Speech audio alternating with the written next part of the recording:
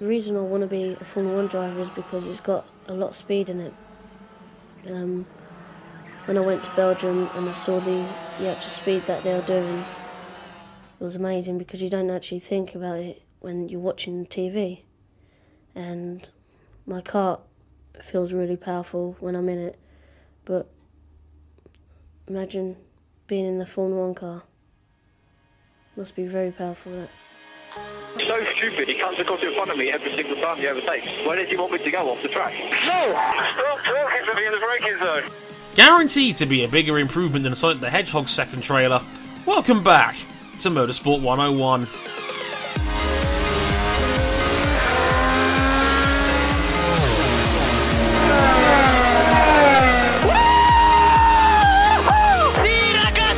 only gone and done it, mate. I cannot believe you are the world champion!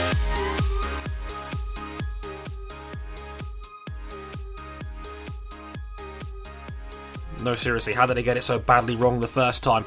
Anyway, hey everybody, I'm Andre Harrison. Welcome to episode 221. I'm your friendly neighbourhood host, Mr. Andre Harrison. And I said my name twice already, that's never a good sign. That's already really obnoxious, my bad. We'll keep that in.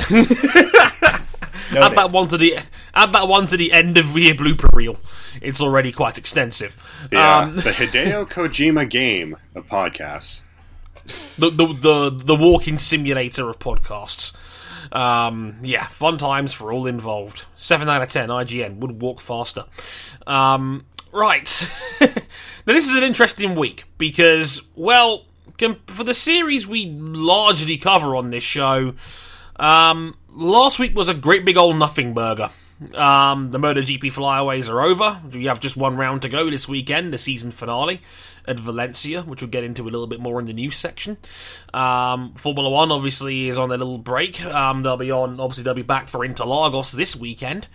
So, you know, fun times at what Kevin Madison calls a go-kart track. Fun times.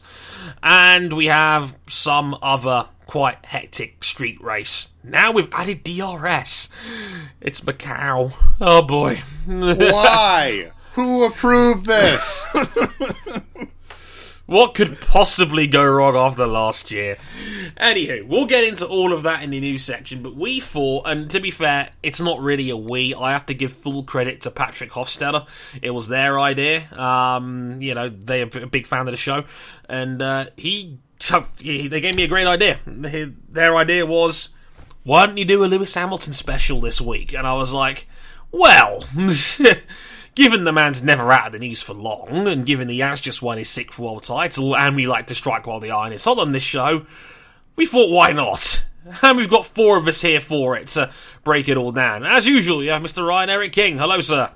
Hello. Getting my Macau supplies ready, because gonna stay up late and watch fucking Formula 3 cars get to 180 miles an hour. He brought his whole can of rich energy. He's got snacks. He's got extra blankets. He's ready to go. He's got the full crib-style setup going on here. All we need now is some Doritos and Mountain Dew. He'll fit right in. Also gotta get the alcohol in now, because, you know, Saudi Arabia's next weekend. Can't do it for that weekend. Strong vibes indeed. RJ O'Connell, hello, sir. Hi, if I've learned anything from professional wrestling, especially in these last couple of days, is that there is no such thing as a burned bridge, and if I ever get fired from this show, I can always come back in 5 years' time to just do a studio show once a week and collect a fat check for doing absolutely no effort. It's great. Hi, Phil. Way to stick it to the man. I applaud you for it. I really do. It's like, hey, what if you don't have to? Why not join the WWE but not wrestle and collect a fat check while pretending to watch the product? He's a genius. Way to go, Phil. Way to go. You smart man. And of course, WWE can take all the glory for him being a Fox employee. Gotta love it. Yeah, he's like, technically not working for us, not a rib. Actually, he's on our television program, but he's not our employee. Wait, I mean independent contractor. You know what that means? You could have him crashing the set of Undisputed. Oh my god! Skip! Has anyone got Punk a spare bottle of Hennessy? Just asking for a friend? No? Maybe not. And in the background again as well, Mr. Cam Buckley. Hello, sir. Still sharpening my axe to take over to the ACO headquarters. What else is new? You've been doing that for like 14 episodes now. No, the but 4 this is hours of different. Shanghai. Oh, God. Oh. It was certainly a race. It certainly was a thing. You know what this is? If our show was somehow like a crossover with Brooklyn Nine-Nine, Cam would be Rosa Diaz in the first series where she goes, "What kind of woman doesn't need an axe?" That's Cam in a nutshell. It's great. Yeah, I can't even take solace in a Porsche 1-2. Thanks, Ferrari. More on that later. More on that later, indeed. But yeah, we've got a full box in front of us here, and we will talk a little Lewis Hamilton for the first half of this show. It's going to be probably a little bit shorter than usual. I say probably very loosely, given our tendency on this show. So this show could easily go 4 hours long. Yeah, we're going. When we say that the show is going to be shorter, it means it's actually going to be double the length. And when we Pretty say much. the show is going to run long, it actually gets in under 2 hours. Of course! And that's before I make creative edits. Totally makes sense. King, you got any of those rich energy cans? Just asking for a friend. Nah, but I know a guy. Sounds He spicy. doesn't have a beard. He doesn't have a beard. Got any more of that Nissan swag on clearance? They need the money. Apparently you can buy their GTR Le Mans car for about $14 and a can of Mountain Dew. It's great. Let's do it. Just hang. We got to check the M101 Patreon account for this. I want to hang that shit on my ceiling. No, we're not buying the Nissan GTR before we're buying the Hatsune Miku Mercedes. Because that's on sale. No. Priorities, RJ, priorities. I want I the have my GTR priorities in order. I already put the first down payment on the Life L190. For God's sake. See, the man gets in, he gets all comfortable, and who gave him access to the bank account? Sure as hell wasn't me. I may have lied and told King that I was going to inject Nissan with some cash. No, you told me it was Aston Martin, goddammit. They don't deserve it. King, you will not get your Chadwick Lamar fantasy, okay?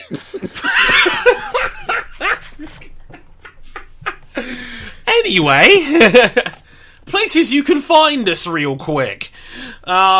Interrupting very briefly. YouTube.com/Motorsport101. We're on Facebook.com/Motorsport101.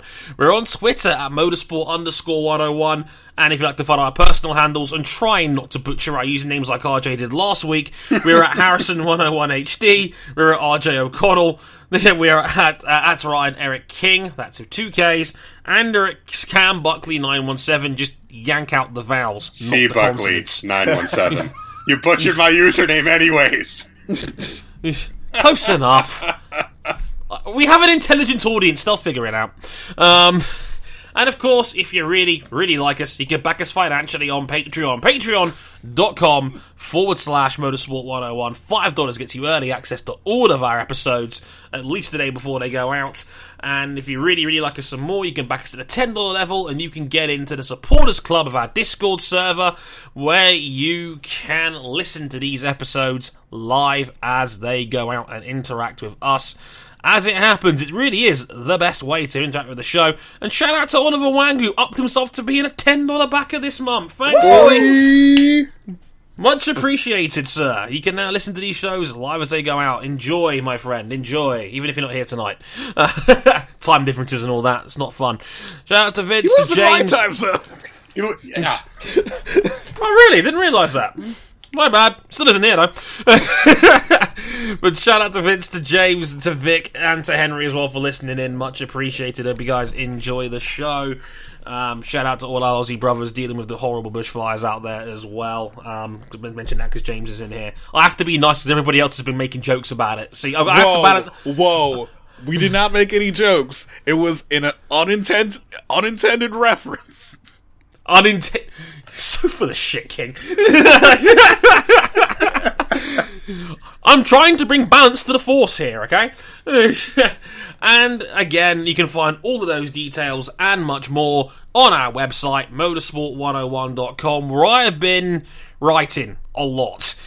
See, turns out one of my good friends, Ali Herker, challenged me to write 10,000 words of content on the blog in the month of November. I'm just about halfway, amazingly. And I've got 3 written articles up there right now in the last couple of weeks you can read if you want. There is a new Dre versus Dre talking about James Hinchcliffe and the mayor, shall we say, leaving office. There is also the most popular blog I've put up in 2019, so thank you all very much for sharing this one out. Hamilton 6 Appeal, where I talk about Hamilton, the 6-time world champion, in great detail. It was really fun to write that one, actually, and it got a lot of traction on the old interweb. So thank you, everybody, for those that's been sharing that out there. In particular, Hazel and Conrad as well. You guys are the best. Thank you. I do really, really appreciate it. And a new post I put up today, November 13th. If you're by the time, obviously, this will obviously be out by the time you guys listen to it, but I've released it literally about 3 hours ago. It is a massive Ask Me Anything. It's over 2,000 words long, where I get asked all sorts of entertaining questions about motorsport and not about motorsport, such as my dream series, who in the 2020 grid's going to stand out, is anybody a threat to Marc Marquez? Short answer, probably not. Good joke. Yeah, who F1's next cult hero is going to be? Spoiler alert, it's Lando Norris. Come on, stop being so silly. And what my favourite dinosaur is. No, seriously, that alone is worth the price of admission. So, if you haven't checked that out already, please go do so. motorsport101.com/blog. It is all in there. There is more to come soon, including a full MotoGP season review out next week. So that'll be fun. You know, basically it'll be 10 words long. Marc Marquez runs over opposition. Thanks for reading. So check that out when it goes live next week. But yeah, thanks to everyone that's been reading all of that fun stuff over the month of November. It's been really fun to get back into the old writing side of things.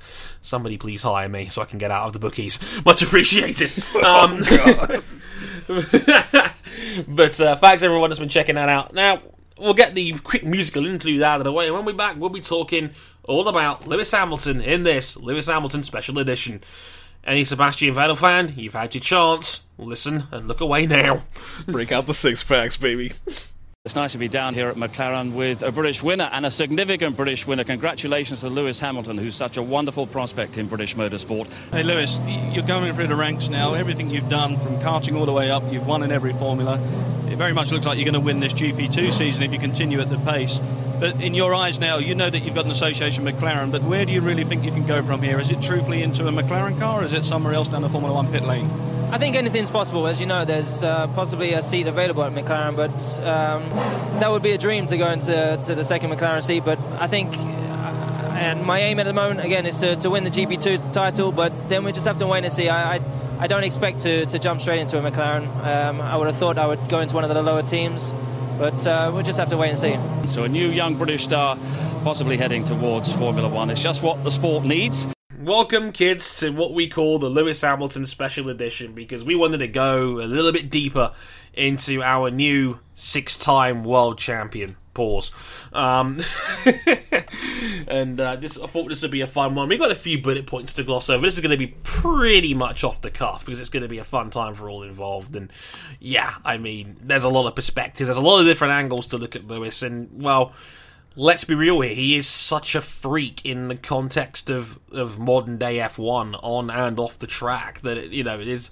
You could write thousands and thousands of words about this. I can't wait for someone else to write their own biography. It's going to be a lot of fun. Because has anybody else got Hamilton's original book, My Story from 2007? I do. No. It was bought for me as a Christmas present, believe it or not, and I ended up, because that does, like, long-standing confession. We as a family may or may not have rooted for Lewis Hamilton when he was like 22 and making his debut. You know, he black. Most people did. I did. I have the 2018 season review from L'Equipe on my shelf, that I got when I went to France in 2009. I remember just hearing about Lewis Hamilton because obviously at this time, he was breaking in, obviously didn't get a chance to watch GP2 series regularly. It's not as accessible as its successor Formula 2 is now. And even then, most people just knew Lewis Hamilton. If you were engaged, it's like, hold on, McLaren hired this rookie. He's the first black British driver in the sport, and he could be pretty good. This McLaren team looks all right. As it turns out, well, and it exceeded expectations in his first year. Yeah, like, it's scary looking back on it now that, the first public appearance, many people may not have even realised if Lewis Hamilton was on Blue Peter when he was 10 years old. Blue Peter is one of the most iconic British kids television programmes that's been on TV for better part of 50 plus years, and he was on there as a 10-year-old, being hailed as the next British, Formula 1 world champion, and he'd been scouted by Ron Dennis, and not little did we know the monster that we were about to create back then, but you didn't think much of it until, ITV started sticking him on their coverage right around 2005, when I think he was about 20. And he was again still being hailed as the next big thing. He was about to make his GP2 debut and whatnot back then. Right. He just put the hurting on the Formula 3 European Series, nearly outscoring runner-up Adrian Sutil by a margin of 2 points to 1. Yeah, it was pretty good. And then he walked into GP2 and crushed everybody's soul in GP2 as well, for that matter. Can anybody remember that pass at Donington? God. Oh. God, can you remember, though, the fact that, nobody remembers that, Nelson Piquet Jr. almost made it more interesting, and boy, how divergent their careers went. Indeed. Hamilton becomes a record-setting champion. Piquet has 1.5 terrible seasons and is out of the sport thanks in large part to his blowing the whistle on Crashgate. Nelson Piquet Jr. did make things more interesting at one time. Yeah, he did, just not in the ways we were all hoping for. Or expected.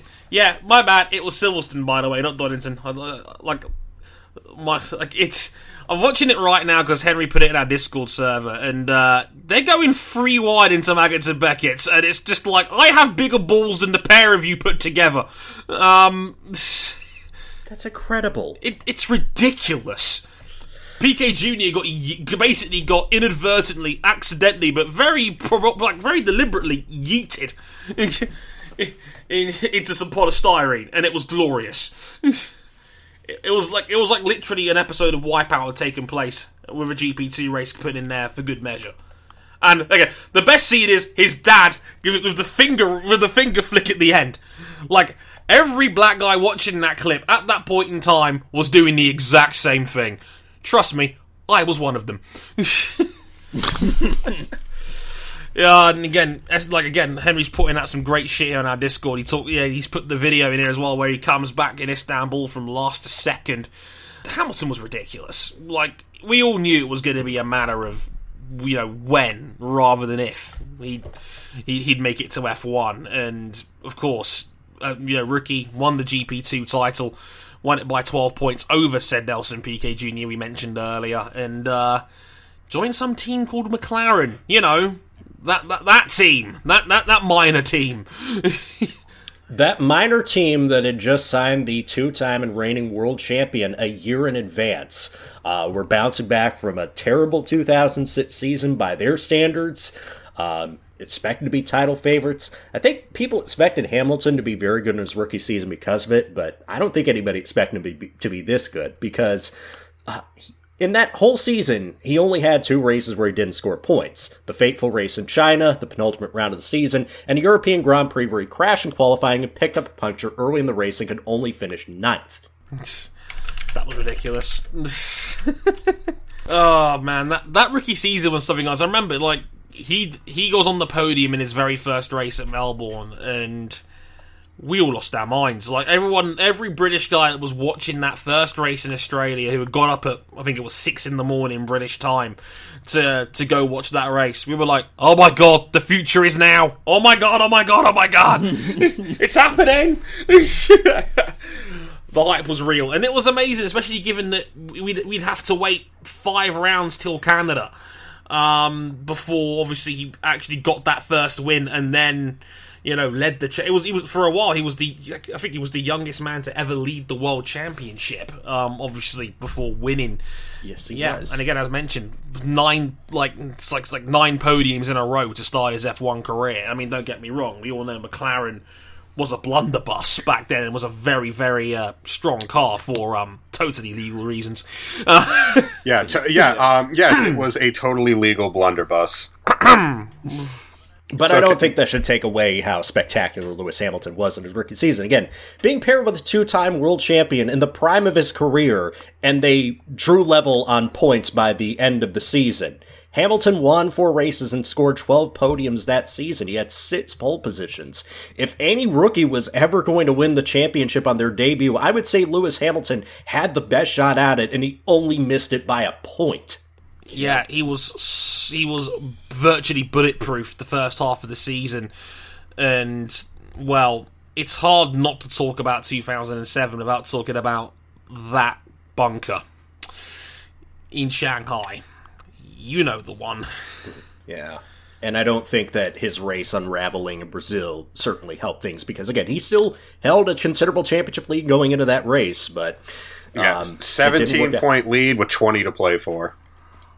With 2 races left. Yeah. And it all just evaporated. It's like the only way he couldn't have won the title going into Shanghai was if Kimi Räikkönen won the last 2 and then Hamilton had a disastrous end of the year. And that's exactly what happened. Yeah. And keep in mind, Räikkönen basically didn't finish off the podium in the second half of the year. Yeah, he had 1 DNF. It took an absurd run from Kimi Räikkönen and Ferrari to take that title from Lewis and McLaren. People don't talk about just how good Kimi Räikkönen's 07 was. It's one of those seasons that's kind of been lost in the archives, but Kimi Räikkönen was super good. That was his first year at Ferrari as well. A lot of people like to look at those 2 races at the end where McLaren lost it, but keep in mind, Räikkönen retired from pole and a podium earlier in the year, and those were his only 2 retirements all year. Yeah. And both the car's fault. Yeah. Both reliability problems. Yeah. Hamilton's first half of the year was basically Räikkönen's second half of the year. He was on the podium for all of the last 7 rounds, including winning 3 of the last 4 to steal the world title by a point in Brazil. Mental. And this was only Hamilton's second most dramatic title finale. Right. No. We get to the following season, which is already... It started off interesting because Alonso has removed himself from the picture. Spanish fans are mad, and because they are so well behaved and well cultured and very culturally sensitive, they did things that are utterly disgusting in preseason testing, directing at Lewis Hamilton, who then won the first race of the season, and then Räikkönen fell out of the title picture from Monaco onward, and then engaged in a dogfight with Felipe Massa that went all 18 rounds. Though, it should be noted, especially with more recent events in international football, that the FIA threatened to cancel the Spanish Grand Prix due to what happened in preseason testing. Ooh boy. Which is what you should do. Yeah, that was... You don't put up with that shit. Now, why can't football take a page out of that book? Right. Sorry, we're gonna have this race under closed doors instead. Give the track a small fine. That'll make the problem go away. No, we're gonna take your whole Grand Prix away. How does that feel? Yep. I actually applaud the FIA for having some gumption. Amazing. This is obviously a thing that's been prevalent throughout Hamilton's career, and something we'll touch on later in this segment, of course. Hamilton's 08 season was not necessarily easy. Had the front wing come off in Bahrain, had the pit lane incident in Canada, had his exhaust pipe fall off in France, probably should have won the Belgian Grand Prix, and got into it with Massa in Japan. Those were his only non-scoring finishes. Meanwhile, Felipe Massa was having the breakout season that I think everybody was all hoping he was going to have at some point. Yeah. And, won 7 races that season. It was by a mile his best year in F1, and it was a weird thing where it seemed like all of Massa's bad luck pretty much got dogpiled in the second half of the year, where, there's a few obvious ones that stick out. The engine blowing up in Hungary. I think of about 4 laps to go. Yeah, he started the season off in the hole too because he had the back-to-back retirements in Australia, Malaysia. Battled back through all of that, and then of course 2 races prior to Hungary. The side of, and sorry to jump the gun here, probably Hamilton's still his finest victory, the British Grand Prix. Where he took everybody's soul. Yeah. Where people tend to forget it was Hamilton and Raikkonen beating the shit out of each other until Ferrari left Raikkonen on dries, I believe. Yeah, they put him on dry tires on a wet track, and also we learned that Felipe Massa did not have the Senna gene of Brazilian drivers being excellent in the wet. How many times did he spin? Too many. 14, last time I checked. Apparently it's 4. Well, I clearly forgot to carry the 1. But yeah, Hamilton owned everybody's 4 too soul, many. On that one. Also, they said that Massa spun off 3 times at the same corner at Luffield. To put his beatdown into perspective, like, I don't know how high up the scale this would go, but he won that race by 68 seconds. He won that race by 68 seconds, and only 3 cars finished on the lead lap. Damn it, if only he could have pulled out another second. Nice. Nice. Yeah, that still today remains one of his finest victories. Is it still one of his best? Oh, yeah. Even after, 14 consecutive winning seasons? Yeah. I give it top 5. It's in the top 3, I'd argue. Like, that was a beat 'em super ultra monster kill. Beat him down in the grand scheme of things. Like, that was an unholy clobbering from Hamilton that day. To say the least, and it was the real sign that it's going to be Hamilton's title to lose. But Felipe, God bless him, made it difficult for him. And like I said, we mentioned Hungary, you mentioned the engine blowing up right at the end of the race. We haven't even mentioned Singapore, where the pit crew went wrong and they left the fuel hose in the car during a pit stop, and that knocked Massa out of the points and made him fall to 13th. No points on that one. And that was during that safety car. You know the one. Ah, yes. Yeah. 2 races after many Hamilton fans felt that the FIA had given Massa a win that he didn't deserve by giving Hamilton an over-the-top time penalty for passing off track in Belgium. That was a spicy one, wasn't it? Yeah. This was back in the days where you didn't have the internet so much when it came to F1 coverage, and you didn't have like an on-tap news source like we do now with social media and the internet. So I had no idea that race result had changed until I'd watched the Italian Grand Prix a couple of weeks later. Yeah, and that was like, what the hell happened?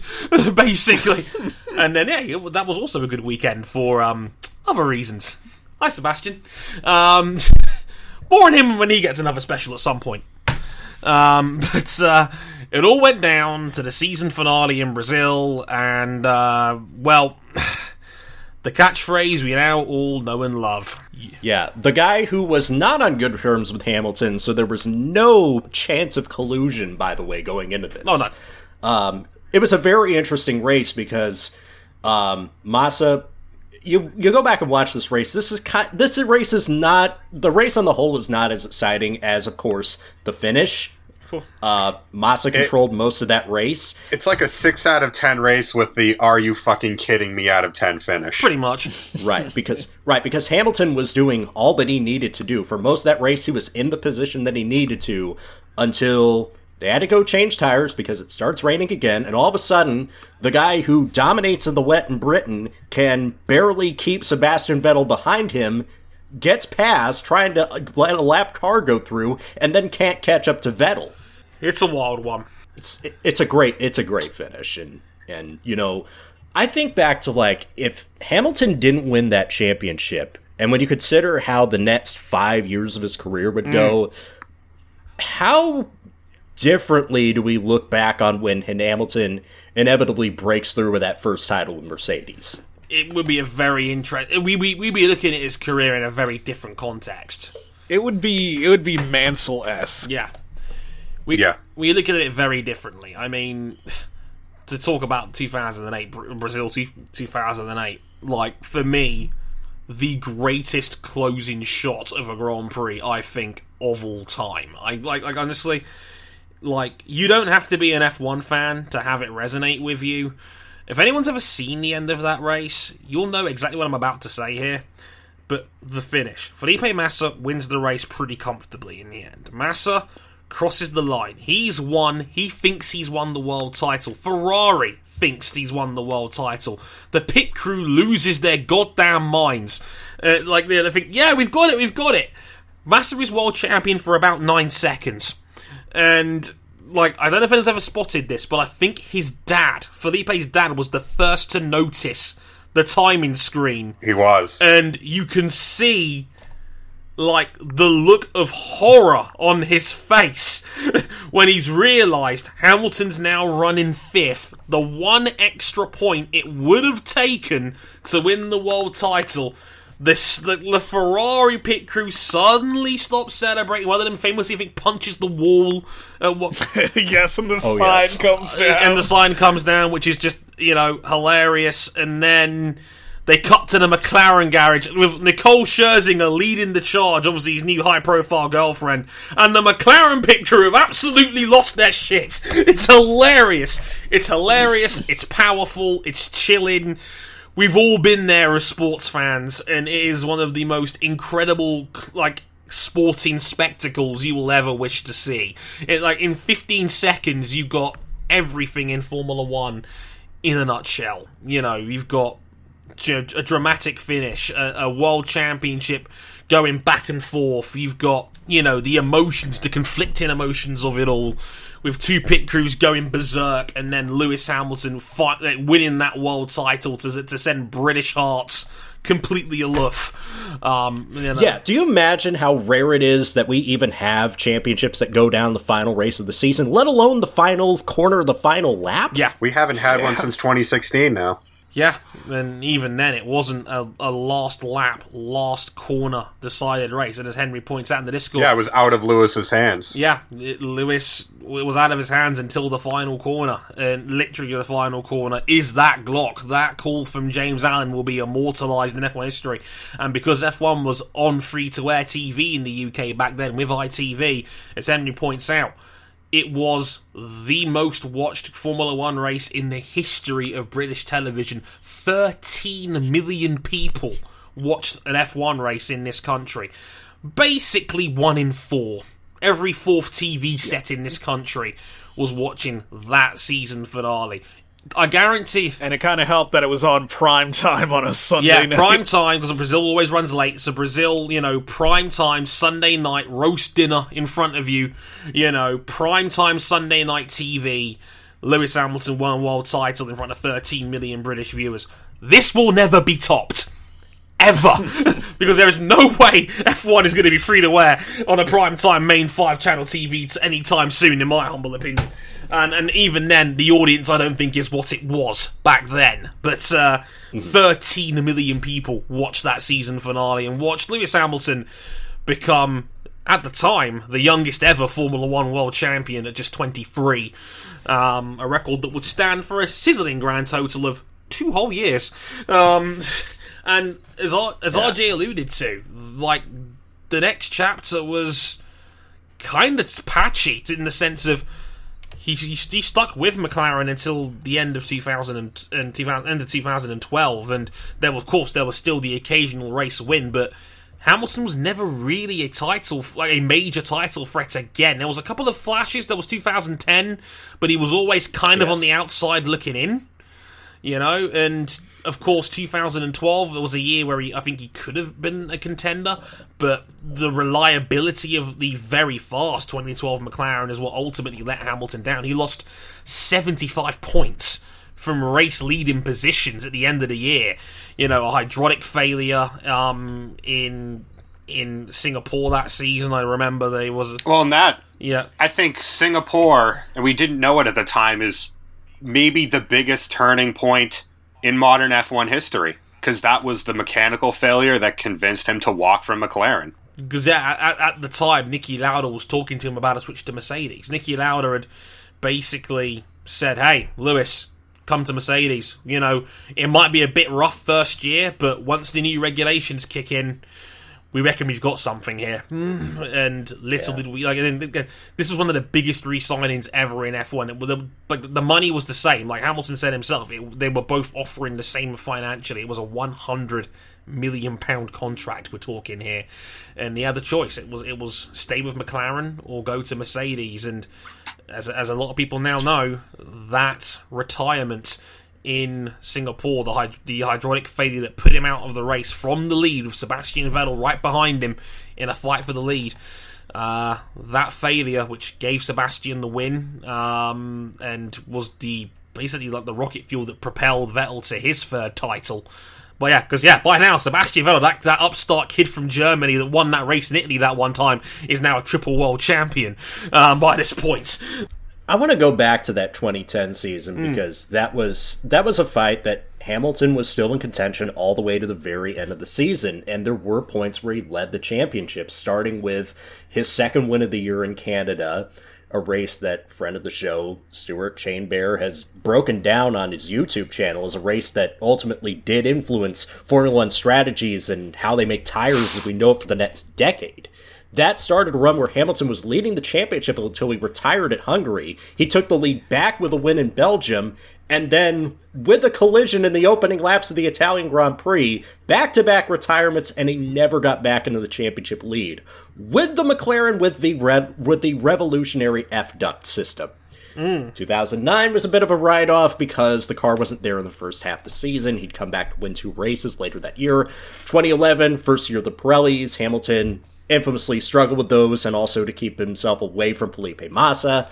And then, of course, 2012 arguably had the quickest car, but all culminating with that Singapore retirement, it just wasn't to be. Dear God, he had, as Henry points out, he had the Nicole Scherzinger breakup as well, and that was his long-term girlfriend for, I think, 6+ years, and at least 5 years plus, and Hamilton genuinely, you could see by watching him in paddocks and in press conferences, he wasn't the same guy after that breakup initially. It was a real struggle for him in that sense. He really was shaken up by it, and I think if you believe the glossy mags, she wanted to settle down, start a family, because she was several years older. And Lewis being an F1 man on the road 9 months a year, well, that wasn't really going to happen, and it just didn't work out. God, we've barely even mentioned 2011, and that was a historic feud with Felipe Massa for a good while. Like it wasn't until that awful week in India, where it was the same week where we lost, I believe it was Dan Weldon and Marco Simoncelli. The same week was, I think, when they finally put their differences to one side. I think after the India race and after was one of their biggest clashes of that season, where they both hit each other on that one. I think only then did things really settle down. But his famous they're picking on me because I'm black line, and I'm like, oh no, Lewis, don't play that card. And I know he was joking, but geez, it was Hamilton had some rough times, and we all knew how talented he was. We all knew, how good Hamilton could still be, and it wasn't like he was completely dry. As mentioned, he had many a season where he was a minor contender at worst and at best, right in the thick of it, and still won races every season he was in F1 and with McLaren, and I believe he had 20 by the time he left the team in 2012.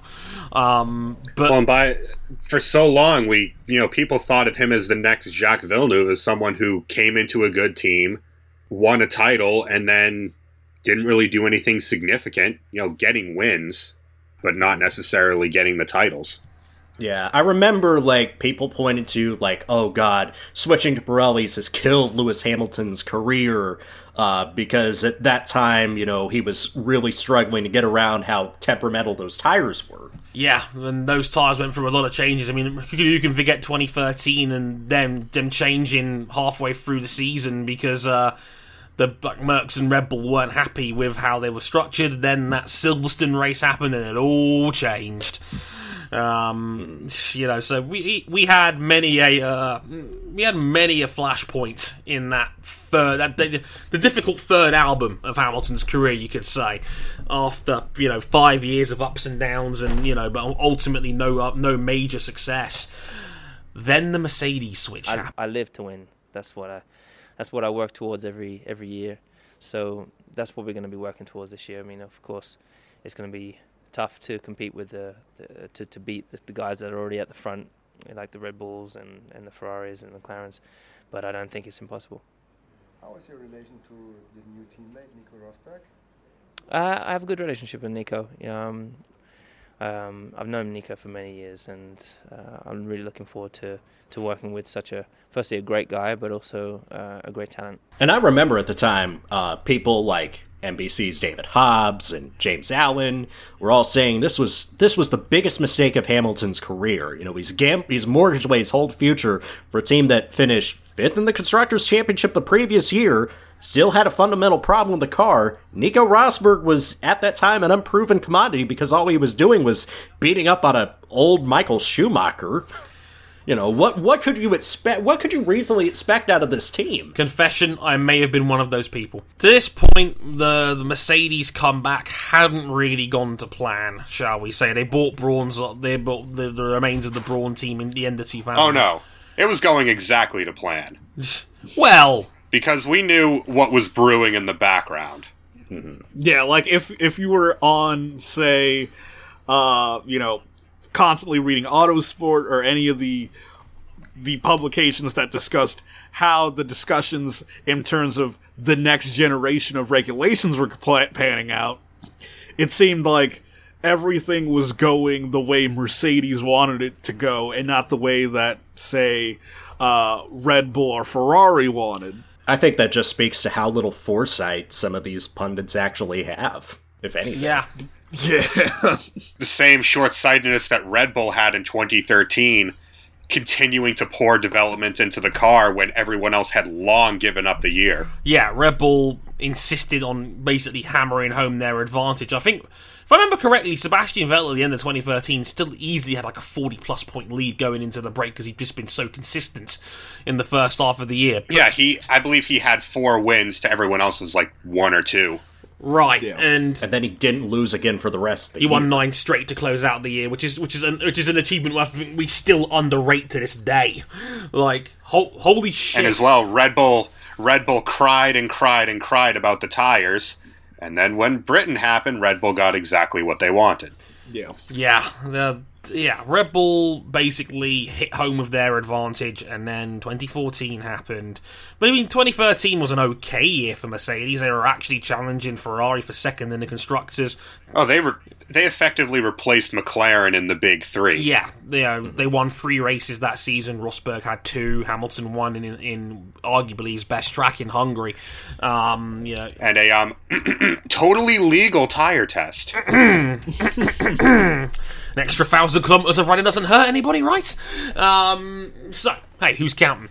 Right, so, yeah, the last year of the V8s were put to rest. In comes the V6 hybrids. I don't think we knew how good the rivalry between Hamilton and Rosberg was gonna be until Bahrain happened in 2014, which, in this era, still one of the best races in the current turbo era. Oh, top 3. Top 3. Easy. Yeah, that was an exhibition race, basically, where a safety car reset the field with 12 to go, and then Hamilton and Rosberg beat the shit out of each other.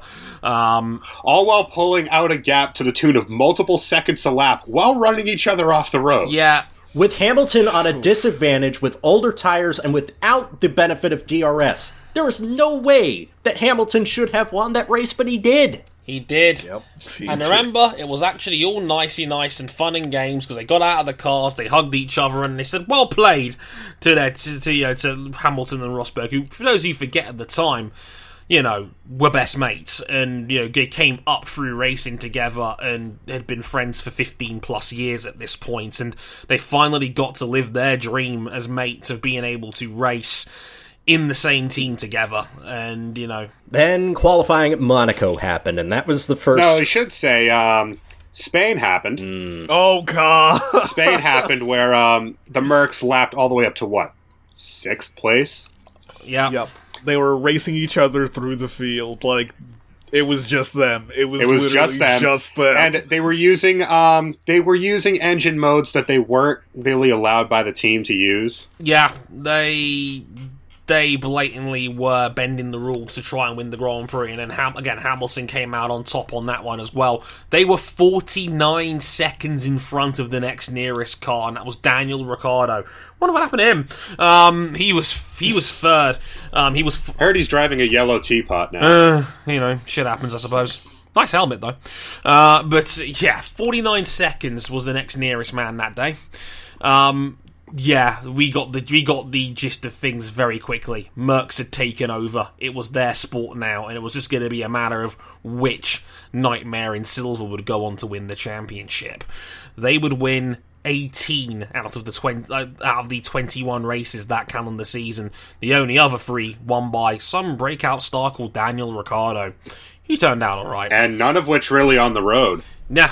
It was all when Mercedes hit trouble. Yeah, it was all Mercedes interference. That Canada, well, Rosberg's car was crippled. He had no MG UK. He lost 150 horsepower and was still leading the race until... Yeah, was still the fastest car through the first 2 sectors. At Canada! Yeah, like, both of them had MG UK and brake-by-wire failures. Hamilton decides, I might as well just retire the car, and for some reason Rosberg keeps going. That's not what happened. Hamilton was running behind Rosberg in the dirty air, refused to back off of Rosberg when told by his team, and he destroyed his rear brakes in the process. Oh, Lord. Yeah, his brakes were completely cooked. He blew the final chicane, and I believe his right rear brake disc was dragging. Yeah, Hamilton actually fused. Hamilton blew his own car up in desperation, trying to keep up with Rosberg. Rosberg had an MG UK failure. He was 150 horsepower down, and like I said, because Rosberg was still faster than the Red Bulls behind him in the first 2 sectors, he was able to hold on until, I believe, 2 laps to go when Ricciardo finally put the move on him into the chicane and would go on to take his first career victory. Meanwhile, complete chaos behind him. Sergio Perez and Felipe Massa had a hellacious accident, and that effectively ended the race with a safety car finish.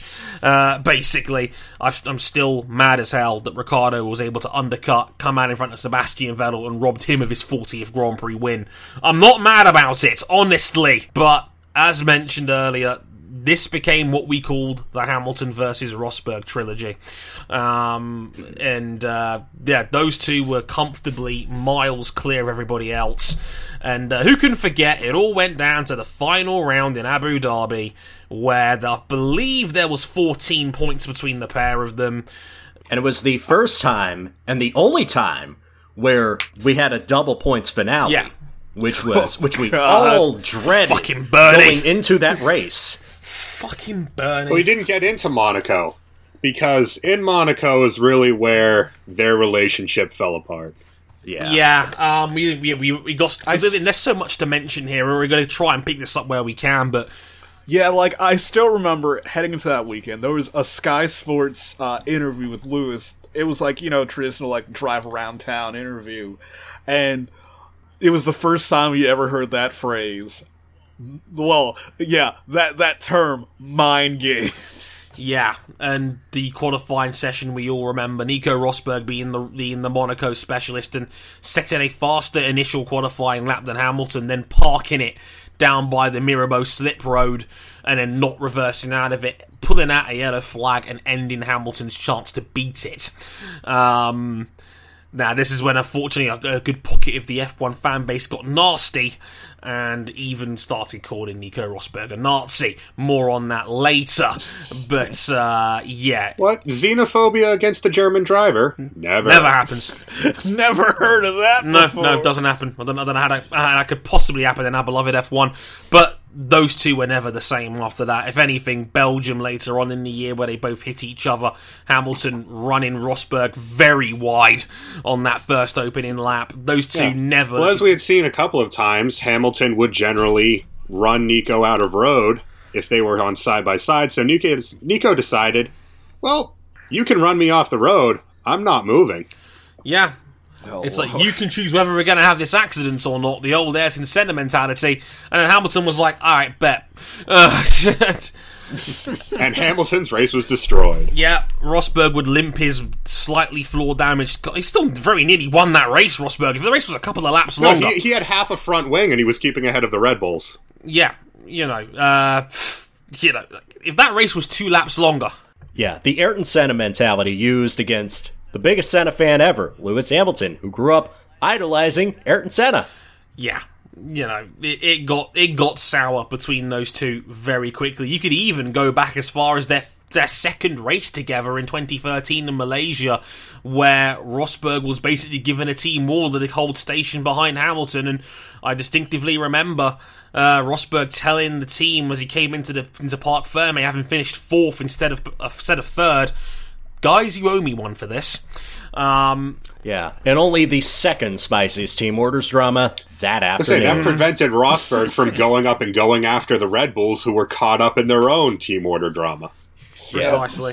Closing out 2014, I'm reading over like this top year list of like some of Hamilton's best wins from 2016.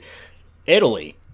Hamilton had dropped 25 points to Rosberg over the last 3 races. This could have broken his title chance.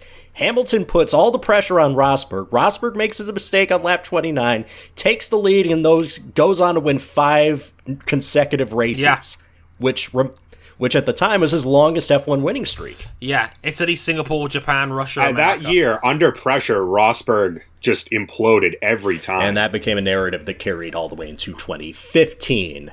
Yeah. Gust of wind into U.S. Grand Prix, anyone?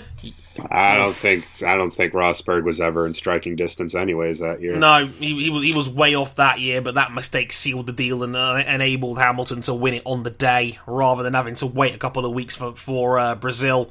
But 2014, well, we kind of know how this story ended. Basically, we all hyped ourselves thinking, yeah, it's a title fight, when it wasn't really a title fight in that sense. I mean, what we were doing is everyone and their mother saying, oh, Mercedes is going to sabotage Lewis Hamilton's car so Nico Rosberg can take the win in the final race. And then Nico Rosberg's car self-destructed. Yeah, he failed. And I remember this one because I remember Nico Rosberg, his car was badly damaged and limping home. Rosberg insisted he finished the race. He asked his team for permission, can I finish, guys? I want to finish the race. And they said, this is a car with a sticking throttle and basically no brakes. Yeah. Rosberg, the gallant fighter he was, fell on his sword in quite iconic fashion. And I remember Rosberg gained a lot of fans that day for that one. You know, he didn't give up till the very last. And they hugged it out and we thought it was all over. Keyword being force. Yeah. Nico, 2015 was a lot more straightforward. Hamilton was just better that season. Hamilton just beat the brakes off of everybody. Yeah, it was... Because remember, this was Ferrari. It was Mercedes, yawning chasm to Ferrari, yawning chasm to the rest. Yeah, exactly. The only person that was even, if anything... Sebastian Vettel had become the comic relief. He left Red Bull to join Ferrari. He was the only guy to win a Grand Prix that wasn't a Mercedes that season. He took 3 wins of his own in Sepang, which I may or may not have cried to. Hungary, the first race since the tragic passing of Jules Bianchi, and in Singapore, where he was unbeatable that year in that car. The shorter wheelbase coming into play quite nicely for him.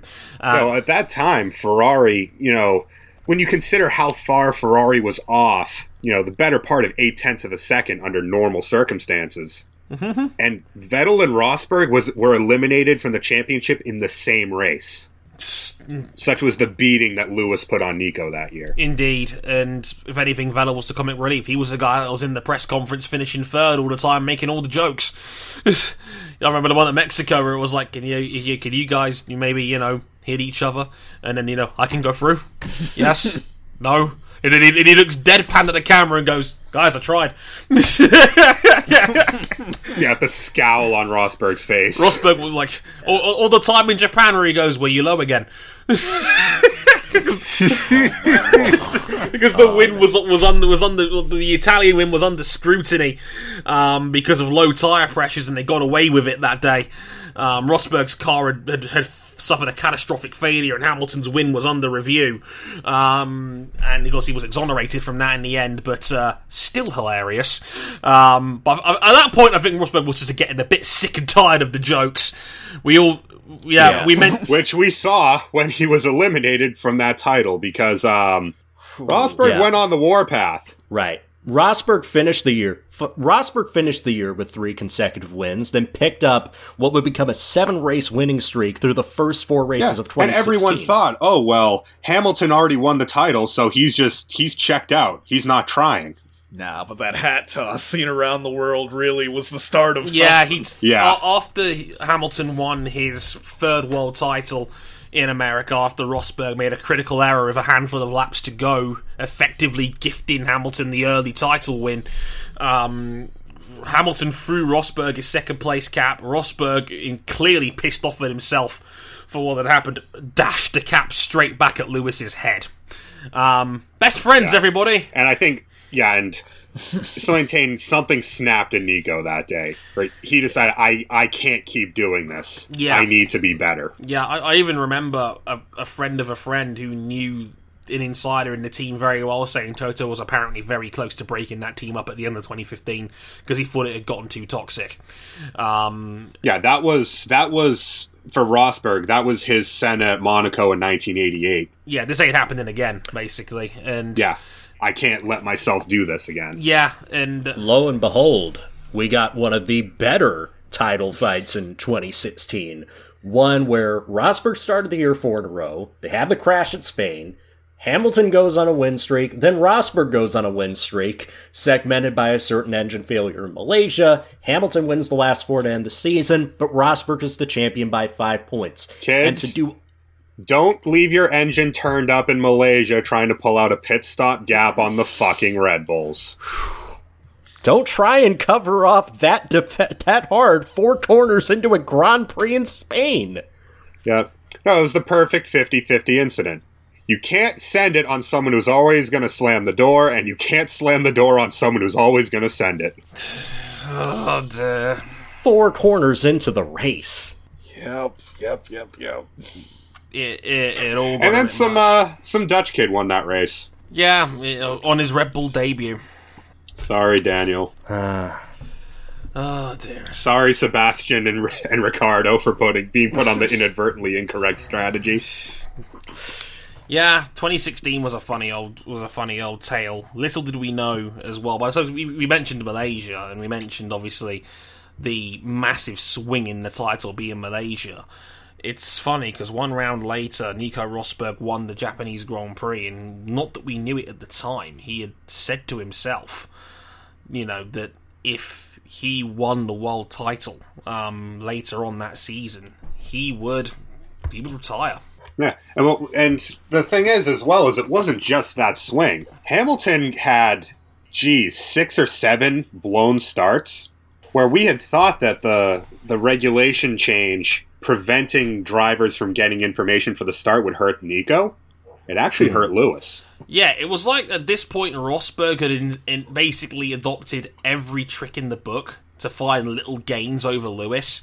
The start adjustments, and he adapting better. And especially, in 2016, the dirty air was fucking horrible. Yeah.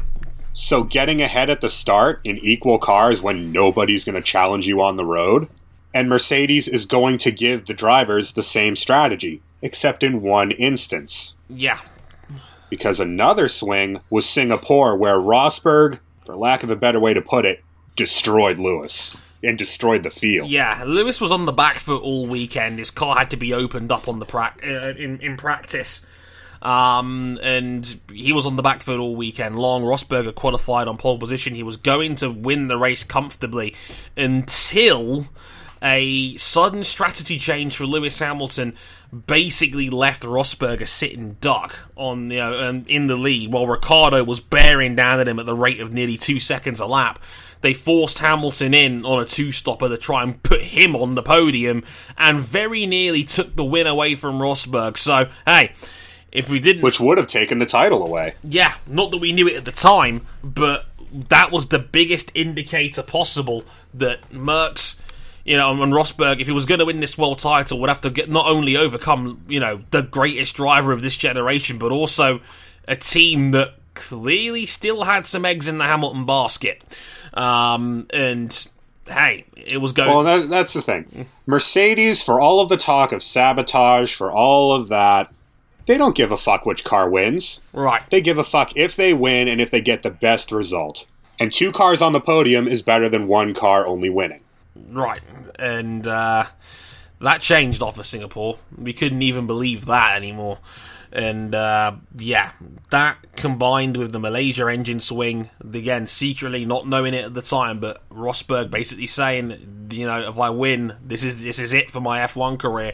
And then Hamilton going on a tear, winning the final 4 races. But again, the scoreboards already knew that the title was out of Hamilton's hands by that point. All Rosberg had to do, with the sheer dominance of the W07, all Nico had to do was finish second, and there was no one in a country mile of the Mercs on raw speed. Lest we forget, Nico Rosberg with a championship-winning overtake on the still audacious, still rough around the edges Max Verstappen, where we all thought it was going to end in tears. For Nico, it didn't. It's still one of my it's still one of my favorite tweets ever. Was watching that season finale in Abu Dhabi at work, and I remember seeing Rosberg pass Verstappen in a pass that would win the title. I remember Rosberg being told on the radio, "This pass is critical for the championship," and Rosberg's big bollocks move on Verstappen, and I said that was the pass of a world champion, and it was a pass that would win him the world title. Because despite Hamilton trying everything, ignoring team orders, and trying to back the wagon up, desperately hoping... Basically trying to throw the race for Mercedes as long as it costs Rosberg the title. Yeah, that Sebastian Vettel and Max Verstappen were right behind them in tow. Hamilton was doing all the lifting and coasting to try and open the door for someone to pass Nico Rosberg. Little did he know, Sebastian Vettel behind him had already said to the team, "I'm not contending for the title, I'm not getting involved," basically. So good boy, Sebastian. Sebastian was like, "I'm not interfering, I'll take the third," basically. And yeah, despite all of Hamilton's attempts, he won the race, but Nico Rosberg won the title. And for the first time in 3 years, Hamilton had been dethroned. And trust me, as we found out later on down the road in his F1 career, that hurt Hamilton. It really hurt Hamilton. We knew on the podium when he was asked, "Did the better man win?" And he really had no comment. He knew he knew he was robbed in Malaysia, and as we found out down the road, he was always bitter against Nico Rosberg for not defending his title, which he had no obligation to do. And if anything, it's a nice little fuck you right off into the sunset from Nico Rosberg, because he won. That was the one title in this hybrid era. That's the one world title that Lewis Hamilton has not won. It's the one that got away, and he'll never be able to avenge it. And Rosberg went home to be a family man, and also a YouTuber. Yeah, that went well. Noted purveyor of explosions, Nico Rosberg. Yay. It worked out alright. I don't think this segment's career is over as yet, because I think as we're seeing Hamilton also rewrite the record books and start to break every conceivable record that we thought could never be broken, he has also burgeoned far beyond the realm of his sport, into pop culture, into social issues, into all sorts of other neat stuff. And I mean, Dre, I'd like to hear your take on this. It's... Oh, wow, the floor is mine. That never happens on this show anymore. No, well, it's probably best I comment on this a bit more because, well, I'm the only British guy on this show, and it's probably a bit more relevant to the UK than it is to the US because, well, the US just doesn't put F1 on a plinth when it comes to, well, popularity and coverage compared to the US, which has obviously more popular motorsport series and just sports. Doesn't help when the Formula One broadcasts actively mock US motorsport. No, it doesn't. Hi, Sky. No, go fuck yourselves. No, it doesn't help, and you're absolutely right on that one. It's one series that is incredibly arrogant, the other one being incredibly insecure, and the other one being NASCAR. But yeah, hashtag playoffs. It's funny because I think that second phase of Hamilton's career, we talk about now off the track, I think started when he joined Mercedes. All of a sudden he was bringing Roscoe, his dog, to the tracks, and he was wearing his own clothes. He was standing out from the crowd a bit more. He was starting to... I remember the Top Gear, his second Top Gear interview, right, when he had just signed with Mercedes, and Clarkson's talking to him and he's saying, you'll have a lot less media commitments. You can be a lot more yourself. Which, ironically, you got a lot more media commitments once Mercedes started curb stomping the field. Yeah. But Mercedes has always let Lewis just be himself. And it was easier back then because, like I said, that was 2013. That was when Merckx was still, by all accounts, a midfield team. Yeah. Even now, like, the corporate image of, Mercedes-Benz and Daimler as a whole doesn't revolve around their Formula One team like it does for McLaren. Right. So their drivers have a lot more leeway because they're not expected to be corporate sports, like corporate spokespeople for their team. Their job is to go out and drive the car, and if they do a good enough job at that, Mercedes doesn't care what you do. Yeah, and I've made many a joke about this before. That was the era of Corporation Lewis at McLaren, because as King's spot on, McLaren had always been, the likeable F1 team because they were British and they were, at the front for the majority of their time in the late 90s, early 2000s. Well, besides that whole Ferrari thing. But for the most part, they were a top tier, well-liked, popular team, but their drivers are very stuffy and corporate.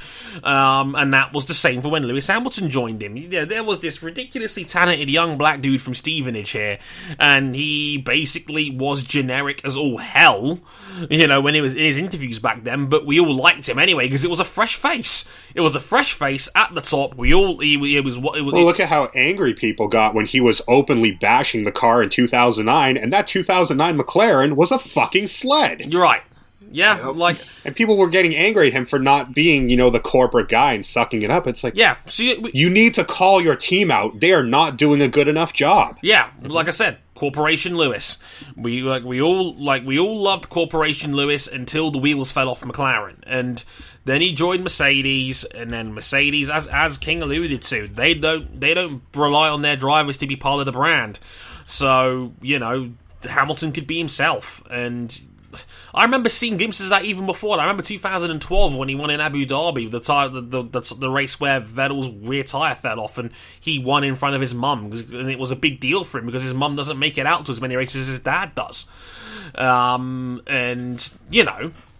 It was a big deal. But once he joined Mercedes, he became a lot more himself. He became, a bit more flash. He wore his own clothes. He started dabbling in fashion. He was, a lot more laid back and chilled in his interviews. And yeah, it was a noticeable change. And it's a noticeable change that we now see a lot more with Lewis now. He's even more loose with the rise of social media. And, well, don't get me wrong, he's had many a screw-up in this regard because it is a weakness of Hamilton's. He is not the slickest media operator. He never has been. He's a professional at stuffing his foot in his own mouth. Yeah, and, he makes a bit too many goof-ups for a grown man who's 35 in January. And, I can still remember a year and a half ago where he... the dress. Where he mocked his male cousin for wearing a dress and, obviously going against...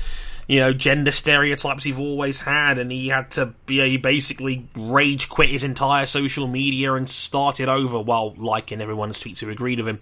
And that was a big faux pas, and he's had to have a rethink a couple of times over, and you know, he's not been perfect by any stretch, but God, it's really hard to be in today's social media climate anyway. But it really is. Being able to use, you know, he talks about social issues and people talk down to him like, oh, well, you're rich, you get to travel the world, what do you have to be angry about? God forbid someone gets that platform and tries to do good with it. Yeah, I'll say this. Like, we've established that Hamilton has had a tendency to put his foot in his mouth at his times, and people don't like him because he is a bit of a sore loser, and he is cranky when things don't go his way during a race. But the fact that he is able to just, you know, take some time to reflect and maybe think about some of the things that he says, and that he's able to use this platform to try and make the world a better place, that in itself is admirable when you consider that most racing drivers either just... one, don't really engage in, or two, when they do engage it, it's always something that you reveal, it's just like, Jesus, this is abhorrent. Yeah. Hi, Nico Hulkenberg. I don't want to play this down as just an America thing, but I'm pretty sure he had a tribute on his helmet one race to one of the American mass shootings. I can't remember which one.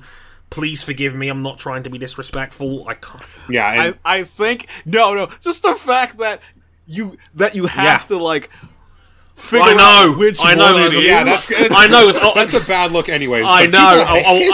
I'm only saying that because I wanted to do it. I wanted to give it due diligence, but like it says a lot that I don't know which one it was. That's like I don't want to get too deep into American politics here, and I don't want to play it down because it was awful. But people had a meltdown over that. Yeah, like he paid tribute to the dead. He had a hashtag on his helmet, and people lost their minds over that. And that's when I think many people started to realise that Hamilton is transcendent. He is a star that uses his platform a lot more than a lot of other elite athletes do at many a world level. And this year, I think 2019 has been the biggest year of that by a country mile. He's had to bounce back from the criticism of not only keeping grid goals and his flip-flopping stance on that, but also, as mentioned, his cousin wearing a dress. And, yes, should I say his male cousin wearing a dress, because, you know, the context is important there.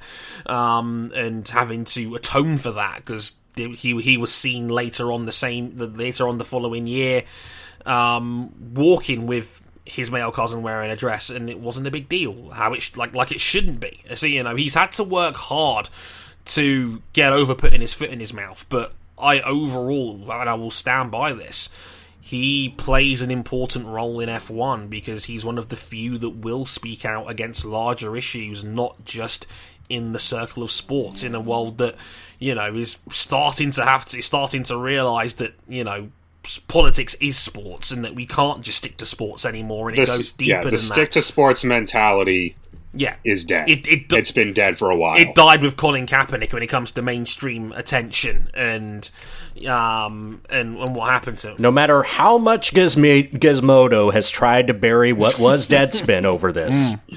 Exactly, and rest in peace, Deadspin. Yeah, it was a good sports site, etc. But you get the gist. Is that Hamilton's gone way further than this, and this year he's spoken out about becoming vegan, and releasing a new chain of restaurants to promote cleaner eating, cleaner living, sustainable food sources, etc. Selling the private jet that he was obviously panned for when the Panama Papers came out. And flying commercially, and of course people dunked on him all over the place, dunked on him left, right, and centre, saying, "Look at the fucking rich guy with the private jet talking about trying to save the planet." And of course, a lot of people. God forbid someone actually get a platform where they have the power to speak out on issues and actually use it. Indeed, and it goes to show. I mean, this was again largely a British thing because the British are very snooty, and I'm not saying this is completely fair both ways, because Hamilton was famous for dodging his taxes regarding that private jet, and we British hate a tax dodger. We really hate them. We throw them under the bus for that sort of thing in this country. Like guys like Jimmy Carr, the comedian, and Gary Barlow had to take that when they were all caught up in tax evasion schemes. schemes, we roasted them in pop culture for it. It was the same with Lewis. And he had to take his L for that one. And of course, when this came out regarding him being vegan and him being, more environmentally friendly, I remember when he was on holiday and cleaning up the garbage, and we turned it into a meme. Yeah, and that was back in 2017, so we don't help ourselves as audience members sometimes, but I can tell you for free that, a lot of this came from viewers that don't get F1 or don't watch F1 or just wanted to take the context out of the situation, which didn't help. And Cam's absolutely right. He is, God forbid someone uses their platform as a very popular multimillionaire celebrity and, tries to, and actually does something about it rather than someone like Billie Eilish who just gets on a video and says, "Yay, climate change!" Yeah! And, let's do a concert and, actually, does something about it, heaven forbid. Because, and this is the thing, it's funny we mention this now because in the news, since we talked about this originally, Formula One itself a couple of days ago came out and said, yeah, we're going to try and make the sport carbon neutral by 2030. And then all of these guys are like, oh, they had to just walk back their criticism regarding this. And hey, George Russell and Sebastian Vettel... plenty of them didn't. Plenty of them didn't. Oh, well. Some of them did. A lot of them didn't because they're idiots. But, this is the same scenario where Sebastian Vettel, talked about it a week later saying, well, look, he's trying to make a difference. He said F1 should be trying a bit harder for the environment. It is a sport that is problematic when it comes to climate change because of all the jets and the maintenance and the upkeep of their sports. But he wasn't criticised in the same way Lewis was, and this is the point I'm going to get to. It creates a very murky grey area with Lewis because, well, you may not have mentioned this, but Lewis Hamilton's black. Yeah, he is one of two black drivers in the history of this entire sport. Right. The other one was cycled in and out after 2 seasons, and not all because of his fault. Yeah. I've said it, I wrote it in my piece about Lewis Hamilton on the website last week, and I will double down on that here. I don't think people realise that Hamilton is British sports and British F1's real equivalent to the Williams sisters. This is a black working class kid out of Stevenage that was able to come in and eventually dominate and take over maybe the most predominantly white sport on mainstream television. Because it really is. You watch a Formula One broadcast, right? How many women do you see? And how many people of colour do you see on a broadcast that aren't grid girls, for example, up until this year, obviously? But very few. Zero. Very few. You could probably count them on one hand. A handful at best. Yeah, you can count them. A handful at best. You can count them on one hand. And even though, a lot of people that would be considered people of color, say, some of the, Brazilian drivers in Formula 1. We take our Latino representation in the sport for granted. They're, a lot of those Latino drivers are, considered white in their country. Right. Mm-hmm. So if you're not... Okay. Lewis has had to battle that stereotyping throughout his career, and he's become an icon of his sport, and outside of his sport. Look, it is a walk-in... I cannot tell you how big of a walk-in miracle that the biggest global star Formula One has ever had is a working-class black dude from Great Britain. Seriously. His dad had to work how many jobs to fund his career? 3 at once? 3 at once to keep his karting dream alive, and we all know it takes millions and millions of pounds of funding to even get into Formula 1 99 times out of 100. Hi, Mitch. But that's besides... I think back to another black British driver, Jan Mardenborough, whose father Steve played in the highest level of football, and even that couldn't fund him into karting, so he had to get his way into motorsport through video games. Right. Yep. It is a walk-in miracle that a black dude ended up becoming the most dominant dude arguably this sport has ever seen, and in a sporting environment that is 99% white. I can't stress that enough. It's like I said it before, I compared it to the Williams sisters in tennis for good reason, because the stories are almost parallel. They came from hard working class backgrounds and they've had to fight racism and stereotypes all the way at every stage of their career to the point where they're world number one, and Hamilton had to deal with blackface fans in Spain and racist abuse, and the Williams did the exact same thing when they came onto the scene, and they turned pro in the late 90s and the early 2000s. It's the exact same ballpark, and I think we as a British audience, and I'm not commenting about America, for example, this is just a British perspective, we take that for granted so badly. We really, really do, and unfortunately, this country has become, and this is going to get political here, so beat your ears, everybody. This country's become a lot more xenophobic in the last 4 or 5 years. It may be. Oh, that is a absolute zero take. Yeah. That's like not hot at all. Like for there and for over here in the United States. Yeah, it's a freezing cold take. This country's become a bajillion times more xenophobic in the last half decade. It may or may not involve a 6-letter word beginning with B. You probably know which one I'm talking about, and I'm not talking about buffets either. And yeah. I get it. We're in a world of instant gratification, getting your hot takes out and slamming them on a keyboard straight away. And I'm not saying this applies to everybody, because it is a murky grey area between people that are just meh on Lewis or people that are trying to find a genuine reason to dislike him. But, for example, when the environmentalist talk came up earlier this year, and, Hamilton was buried for, how dare the rich dude speak out about this, and then only for a month later for the sport he's racing in to say, yeah, we're going to try and be carbon neutral in the next decade.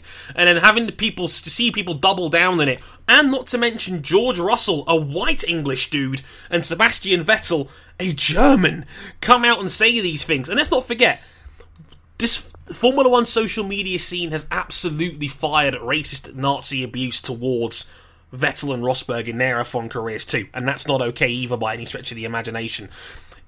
Unfortunately, it's a minority part of the culture that is too big to ignore. And when those two guys can come out with similar statements and nobody bats an eyelid, but when Lewis does it, we all dunk on him, it's very, very hard, especially for me as a young black man who's grown up seeing this sport evolve in the last 10-15 years, it's very hard not to say there's a racial element at play here, because there absolutely is. Without a doubt, there is absolutely a bunch of people that can't stand the fact that a black man is on top of this sport. God forbid, because again, the way F1's been perceived in this country, it's always been seen as a posh boys sport, posh, middle class, white still people. Is a posh Yeah, boy. of course it is. It's the poshest of middle class white boy sports. Look at Goodwood. Look, Goodwood is cosplay for motorsport fans. I mean, not wrong. Look, if I rolled up right now at Goodwood having paid £500 for a weekend ticket in a bunch of ripped jeans and Jordans, I'd be thrown out of the building. I'd be like, did you get lost? Come on! We know what this sport is. We know what its background is. We know what its history is. We know the type of person that watches this sport, especially when you're in the UK like me, where the sport is overall much higher up the social hierarchy and the class system compared to maybe America, where they just don't care about it on the same level. Just the money required to watch the sport on television. We have to, we have to get a Sky package and then pay £30 a month on top of that to watch Sky Sports F1.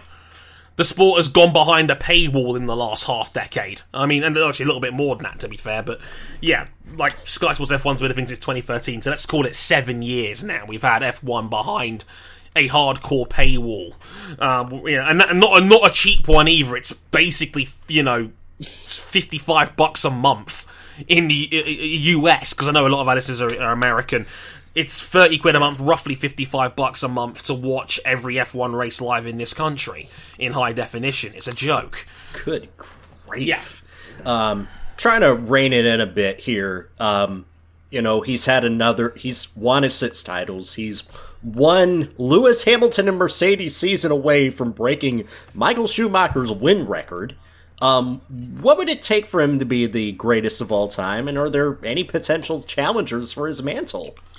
The problem for me is that the greatest of all time is so subjective when you consider everything that happens. every time there's a GOAT discussion, and this is in every sport, the zealots for each side try to nitpick every little thing that every driver has ever done to prove or disprove that their driver is the GOAT. Yeah. I'm going to say I prefer to refer to it as the greatest of their era, and in that respect, Lewis has no equal. Cop out. Yeah, that's like, I always feel that's a bit of a cop-out, because anytime, like, greatest of their era, it's pretty much always clear-cut who's the best at the time. Yeah, but I mean, even, sorry, Dre, in relatively equal machinery, although certainly not equal teams, and we'll probably talk about that more later, Lewis Hamilton has kind of kicked Sebastian Vettel's ass. No, I can't argue with it. Like, look, I said in my piece at the end of 2017, by the end of 2018, I said there is no argument. Hamilton is a better driver than Vettel ever was. I love Sebastian as much as the next guy, but there's no argument left to say he's better. There is no argument you could form to put him behind. There's no grounds for it whatsoever. Look, for me, I am a numbers guy. I've always been a numbers guy. I think it's the best place to start when it comes to these sorts of debates. And statistically speaking, one more big year from Lewis, and it's going to be very hard to argue. If he has another season like this in 2020, and it's already, if you're going to go to the GOAT discussion, there's only really two drivers. Yeah, and again, it depends on how much you love Fangio, and and how much you want to weigh in from the 50s, and by comparison, and what your subjective value is on that era compared to now. But like, Schumacher is a great modern day example, because the sport's not changed as much in the last 20 years as it has compared to the previous 50. So it's always going to be hard, because eras are different. People have put different value on different things. So it's always going to be hard to say, but from a pure statistical standpoint, one more big season from Lewis next year, on the same par as he's had for the last 5 or 6, he's going to have every major record in the book. He's only, I think, 7 wins now behind Michael Schumacher, and that was, right. And I thought, if Mercedes does another year like this, he could have that before the summer break, and he could chip into that, because there's only 2 more races left in the season. Yeah, and we probably shouldn't bet on Ferrari winning them, because oh boy. No, especially not in Brazil, when one of their drivers is taking an engine penalty. But look, one more big year, and it's going to be very hard to argue against Lewis being number 1, quite frankly. And what can you say? A lot of F1 is political when it comes to where you want to be, and being in the right place at the right time is, absolutely a key part of success in F1. And I remember making a video for Race World TV about 4 years ago where I said I thought Schumacher's win record of 91 was the most untouchable record in the history of the sport. I never thought, this was just as Hamilton was starting to get these 10-win seasons under his belt. And I thought, but it's going to take 5 more years of Lewis on this level to get to that point. I can't see F1 as a sport, and the way it constantly changes, ever getting to the point where Hamilton might have 7 10-win seasons under his belt, or years where he's averaging 10 a year. We get into that point. Cue Ferrari being a flaming dumpster fire every fucking year they have a chance at a title. Yeah, just think about it. Do you know how many drivers are lucky enough to make it 14 seasons into F1, let alone have 14 consecutive winning seasons? Well, do you know how few drivers have 10 wins for their entire career, let alone consecutive 10-win seasons? Yeah, I don't even think Valtteri's on 10 yet. Yeah, well, we know what Valtteri Bottas is all about. And Valtteri's got, 7 career wins since joining that team? Yeah, 7 wins. But what I want to address as well is arguably the smartest career decision that anyone has ever made in F1, and we didn't know it at the time, but consider the person who he was paired with in his rookie season in F1. Fernando Alonso. Think of the divergence of their careers. Wow. Because Lewis made smart career decisions, and won Fernando Alonso well. He did. Yeah. Sorry, RJ. That's okay. I can't even dispute that point. No. For me, I never thought I would see a driver as dominant as Michael Schumacher was. I remember growing up, like, I couldn't stand when Michael Schumacher won all the time. But, you know, with the benefit of hindsight and growing up, I realized, like, if anybody is going to drag the field and grind them into dust, I'd love for it to be like someone like Lewis Hamilton. Because we're never going to see anybody like him again. Yeah. Look. There's like nothing else to say. Yeah, I don't think there's any... I don't think there's any mantle challenges anytime soon. Like, the odds we ever see someone with this level of sustained success in Formula One ever again, I don't think is going to happen. I think F1 is a lot more self-aware of its own dominance-related issues now, to the point where, I mean, look at the 2021 regulations. They've been deliberately designed in a way to make sure this doesn't happen again. And good luck with that. Yeah, I mean, whether that actually happens or not remains to be seen. I have my doubts, personally. Yeah, and even we don't even have to go that far. What would F1 even look like post Lewis Hamilton? And that's just it. That's a scary thing we have to think about pretty soon, because next year he turns 35. If he wins another title, he'll tie the record and probably beaten the all-time wins record. He has nothing left to chase except maybe getting to 100 wins, but now he's firmly in the twilight of his career. What does he do next? Does he stay in motorsport? Does he burgeon into something else? Because he's dabbled in other elements of, like, he's done fashion, he's had his own rap albums, he's done all sorts of stuff. Man's on the cover of GQ right now. He's one of GQ Germany's Men of the Year, you know, and he's done Burberry shoots the other day. He's clearly clued in on his fashion, and some of his stuff is genuinely excellent, I do say. Steve. I think Vic just put something else in the chat as well. It's a very similar question to you. What does MotoGP look like without Valentino Rossi? Sete Gibernau probably wins 5 world titles, but I'm not mad about that at all. But I mean, like... no, after he retires. I mean, it's true. Yeah, after he retires, where, like, MotoGP, it's a bit simpler for MotoGP, you know, post-Rossi, because they already have a whole field of not only talented but charismatic riders. And they have Formula their One on the other hand. They'll never, ever take to anyone like they take to Valentino Rossi. Never. And that's going to be interesting, because Marc Marquez is a freak and is popular in his own right. But those Rossi fans, where are they going to go? Because, you know... Home, probably. Yeah. Yeah, because, like, I think in the Rossi case, a key of his popularity, which kind of... It's not as important nowadays, but early in his career is much more important. The fact that he was Italian. That's massive, of course. And Italy needed that sort of hyperstar back in their country again, and he made a lot of people fall in love with bike racing. A post-Hamilton F1 is going to be very interesting.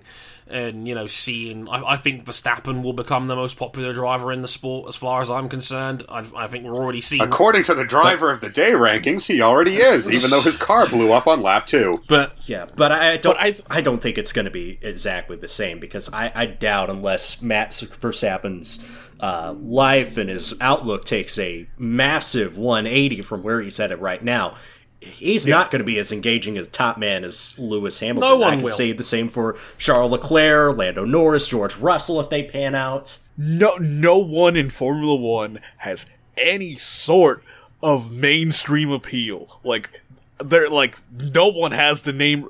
No one has any name recognition outside of Formula One other than Lewis Hamilton. Yeah, as he said, he transcends beyond the sport. Completely agreed.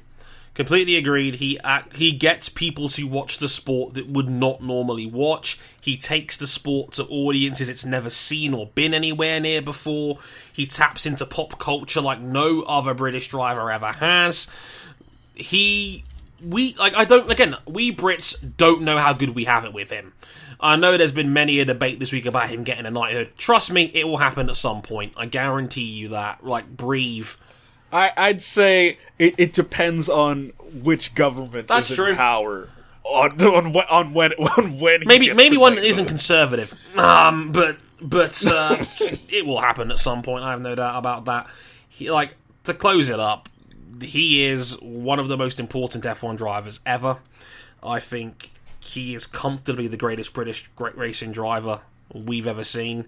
I think... Oh, not close. It's not close. It's not even I think close. he is a top 3, maybe even top 2 at this point driver of all time. I think Schumacher's the only guy. For me, he's second. Yeah, and I think I also think he is not going to be fully appreciated, at least by British audiences, until he hangs up the gloves, because we don't know how good we've got it with him. And he is a transcendent superstar that this sport has desperately needed.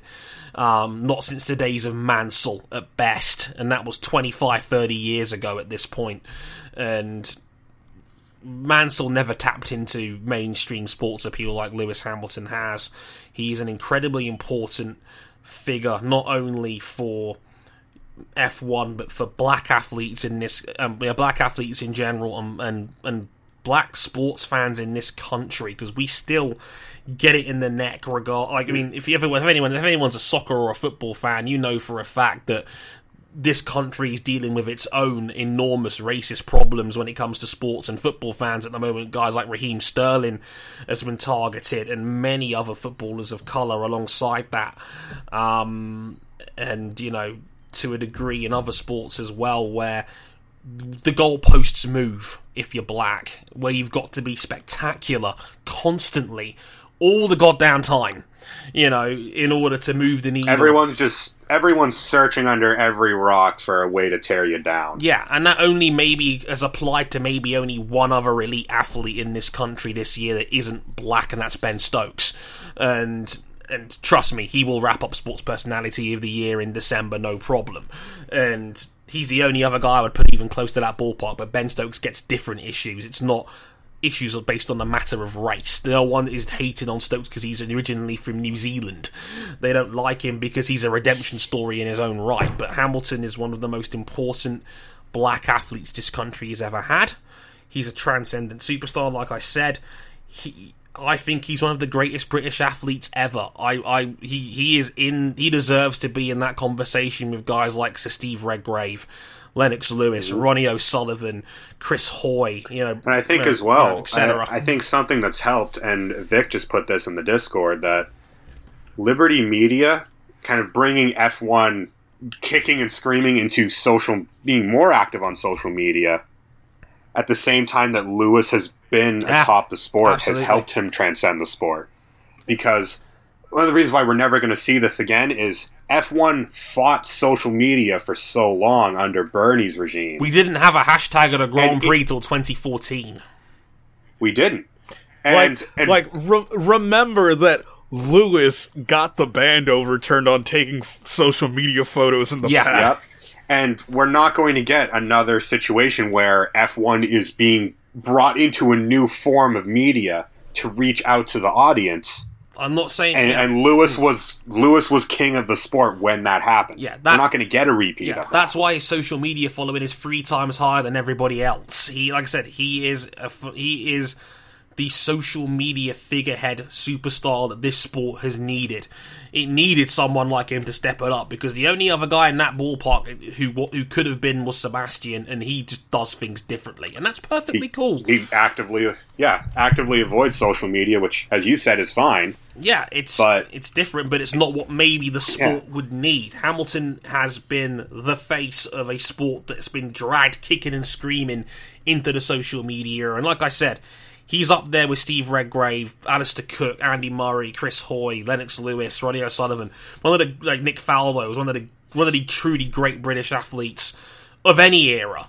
And I would say, if any British guys are out here listening, appreciate this while you can, because I don't think we're ever going to get someone quite like him ever again. Lewis Hamilton is one of one. Yeah. Yeah, I'd say Formula One has a lot of very talented drivers, a lot of charismatic drivers, but they're just drivers. Lewis Hamilton is Formula One's only star. Yeah. I agree with that. Let's not forget that any time soon. And the scary thing is, you say you haven't peaked yet.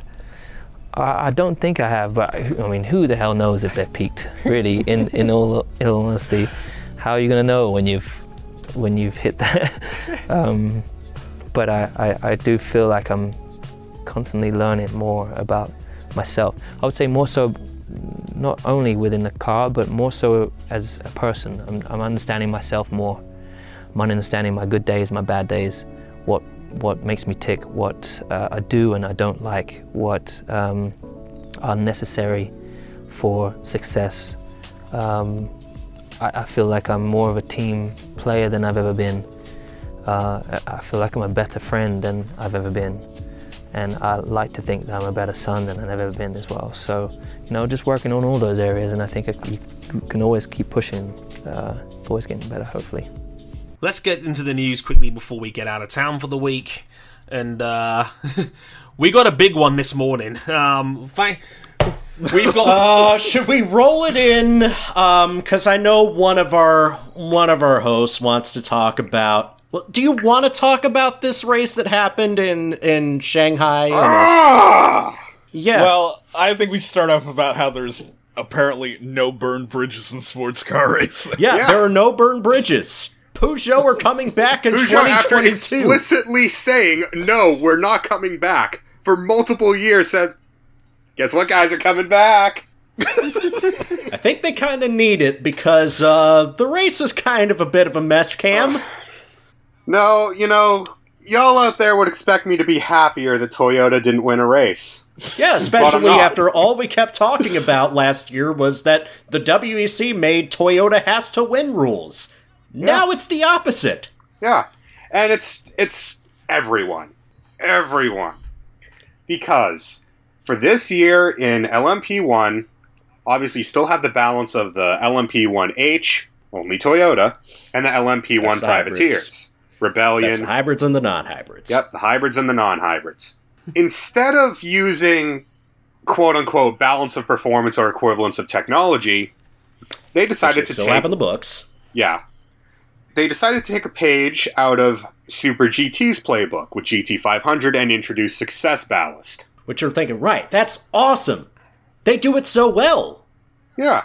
They hurt a team a little bit, but not too much. They still give them a chance to win. Basically, they took all of Toyota's straight line speed away, so that they took one of the tires off the Toyota, they siphoned all the gas out of their fuel tank, and they made them cart around an elephant chained to the back of the car. And they still finished second and third behind the one Rebellion racing car of Norman Nato, who caused 3 different drivers and cars to pick up start-go penalties. Drive-through penalties at the start. The light turned green, yet he refused to go until he was past the start-finish line, and then said after the race, well, I'm the leader, I control when we go. And the light was green! Yeah, you control the start to a point. Yeah, next time I pull up to when I pull up to a red light and it goes green, I'm going to wait for 10 seconds and say, well, I was the car leading the queue. I determine when we go. That's a good way to make friends in traffic. So 3 different cars picked up pit lane penalties. Toyota had no straight line speed. They were getting passed by P2 cars. Yeah, Toyota were spending 3 to 4 laps stuck behind LMP2s. It was borderline unsafe how slow they were at the end of the straights versus their prototype privateer brethren. Jesus. I mean, I get it, because all we kept talking about was how the WEC was supposedly gaming the system in their favor, gaming it so that Alonso had a chance to win every time he stepped into a track. But this just seems like a bit of an overreaction. This is really ham-fisted, and because this is my bigger problem with it. It's per car. It's not per team.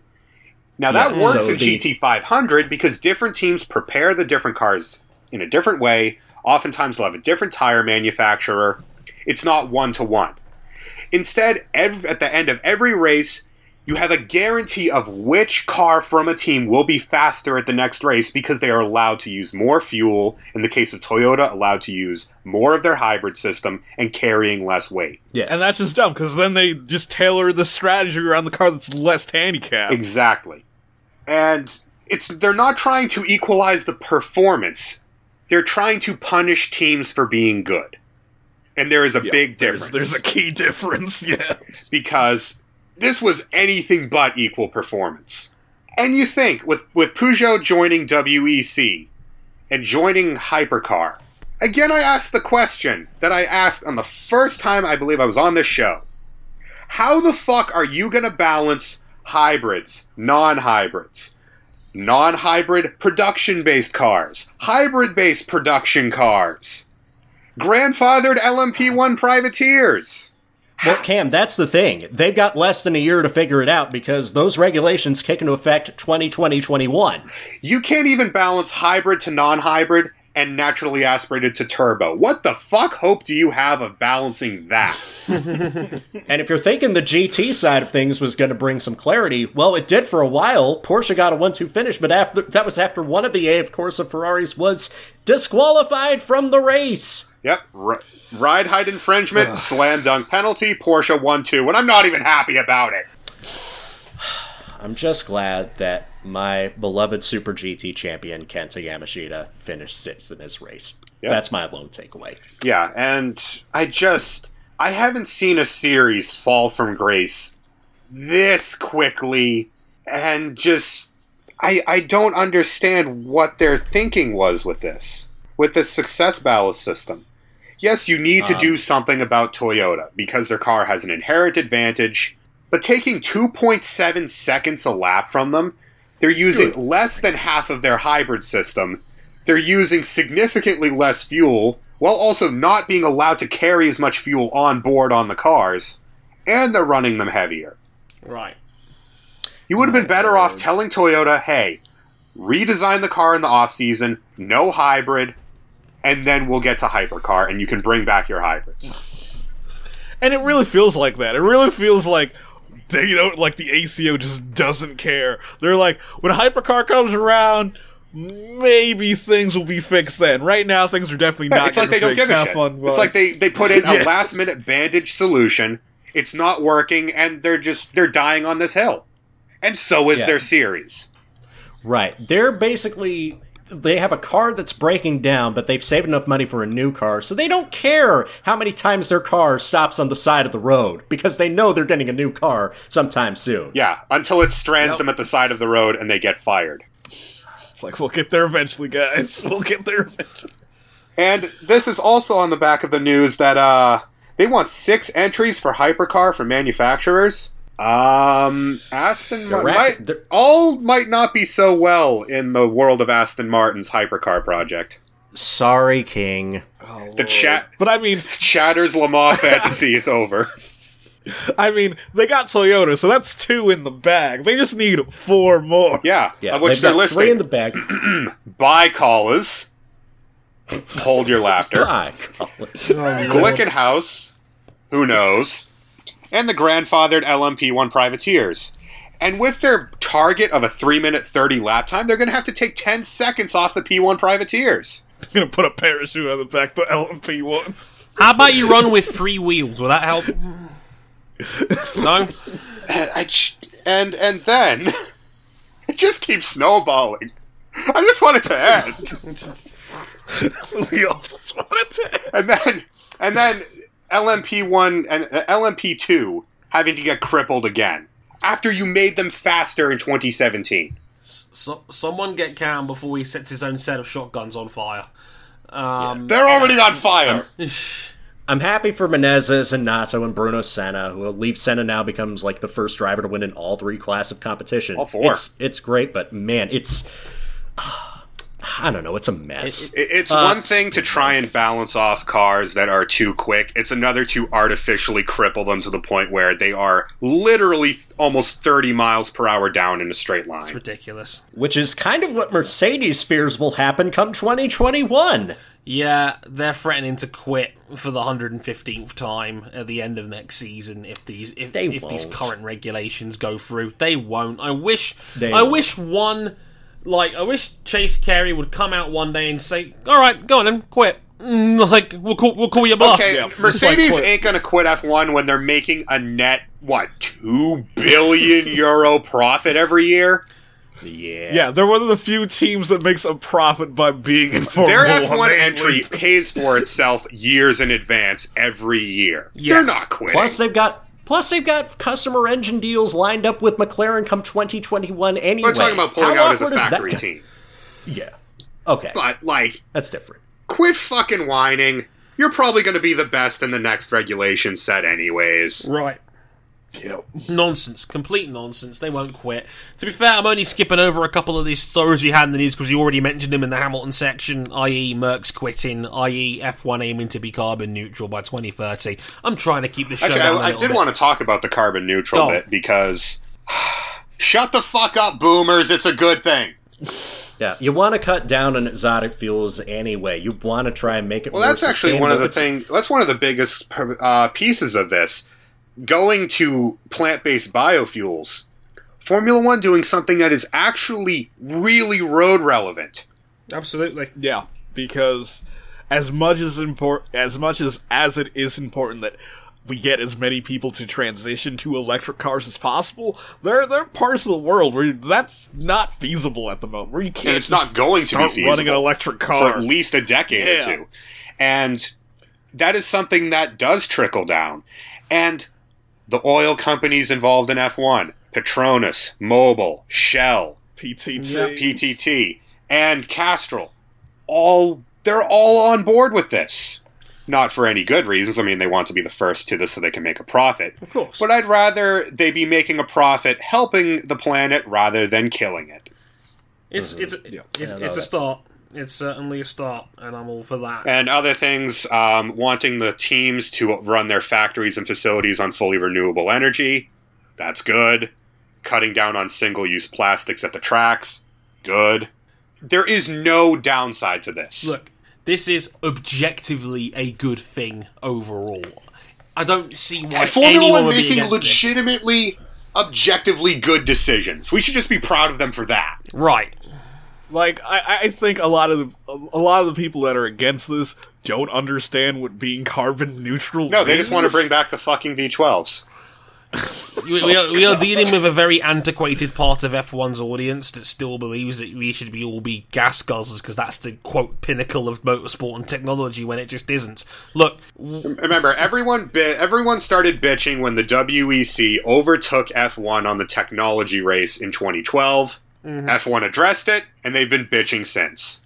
Can't please everybody. This is objectively a good F1 thing. fans don't know what they want, and that's why you shouldn't listen to them when it comes to engine regulations. Look, I'm just glad when I saw the Race Fans article that said Formula 1 is about to become Formula 0. I'm like, hell yes, we're in the timeline where F-Zero is real. Sign me the fuck up. Bring on the Wipeout. Bring on the F-Zero. Bring it all on. Bring it all on. I want a story mode, damn it. I would have saved Jody in a giant sewer pipe and get out in 30 seconds. It's going to be great. So yeah, F1 going carbon neutral by 2030, hopefully. It's a big challenge. I'm all for it. They have a lot of very, very smart people back there. I'm sure they'll beat their heads together and figure it out. Quick bit of MotoGP news real quick. Icon Aquona will be making his MotoGP debut a little bit earlier than expected, i.e. this weekend. Miguel Oliveira is... calling his season quits early to get some... he had... I don't know if he's had already, but he's having shoulder surgery as a result of the injury sustained in Phillip Island. Yeah, it's been niggling since he was literally blown off his bike at Phillip Island under their awful weather conditions there. He's having surgery on his shoulder, so he can get a fresh off-season in. Icon Aquona will be coming straight up from Moto2 to make his debut with the Tech 3 team this weekend. He becomes just the fourth teenager to ever race a top flight race in the MotoGP class. I can't remember who the other... I think Michele Fabrizio is one of them, and I can't remember who the other two are. I'll get back to you on that one.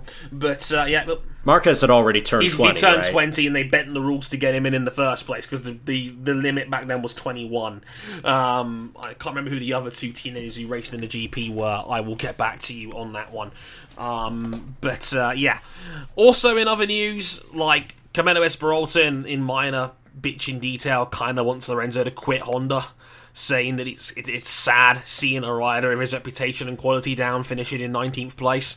There's a lot of pressure on Lorenzo to ride literally anything other than that Honda, because they want him at the top. He's popular and well liked, and they don't want to see him finish outside of the points constantly. Good luck with that, basically. You made your bed, now lay in it. Quite frankly. More on this story in the next episode of Motorsport 101. And also, at a GP, we have an agreement for a round in Hungary in 2022. This is not the Hungaroring. Not Magyar Negedic. Yes, this is the track that was supposed to be constructed a long time 2008. ago. How long ago?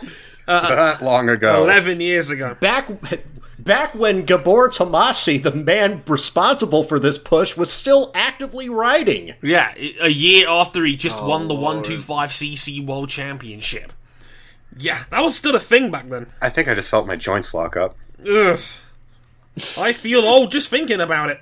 But, yeah, they're building that track again. They tried to build it for 2008. They couldn't happen because it happened right in front of the massive worldwide credit crunch and recession that happened at the time, and the track fell into money problems. What a surprise. Hopefully it goes a little bit better than the Circuit of Wales agreement did.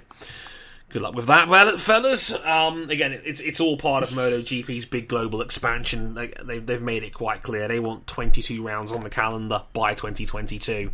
And only one race in Spain.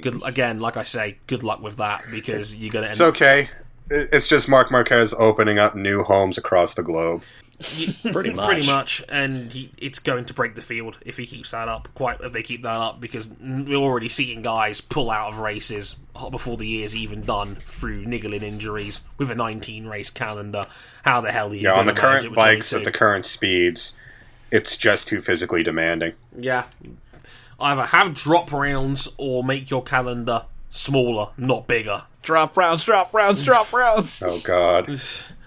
So yeah, have fun with that, guys. And one other bit of F1 news, it's a minor one. Charles Leclerc will be taking a 10-place grid penalty in the Brazilian Grand Prix this weekend. He has taken a power unit replacement. Yeah, rumors swirling that it's a 2020 prototype engine. Pit lane start, everybody! Woo! I don't know about that one. He'll still finish top 6 in Brazil.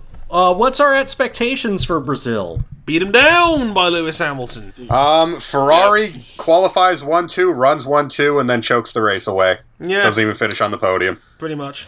Max Verstappen will have another spectacular race in Brazil and probably not win it. Sounds good. At least this time he doesn't have a chance to run Esteban Ocon off the road and ruin his own race. Also this weekend, another big race from a part of the world that speaks Portuguese. Macau Grand Prix. Now with DRS. Now with faster cars and now DRS. With added danger. Added danger to the race that had a car leave the racing surface and hit a photographer booth last year.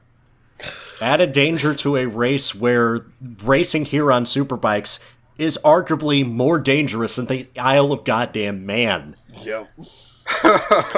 Oh, Lord. And yes, all your favorites are back. Yes, Dan Ticktum is back to try to attempt a hat trick. Hashtag hat-tricktum. Get out. Hat-tricktum. Yes, Sophia Flores is back.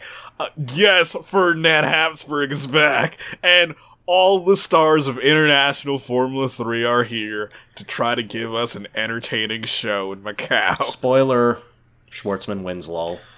Yeah, pretty much. Pretty much. Here for it. Don't let Ticktum repeat. It's the only thing. It's the only thing keeping his mess of a career going.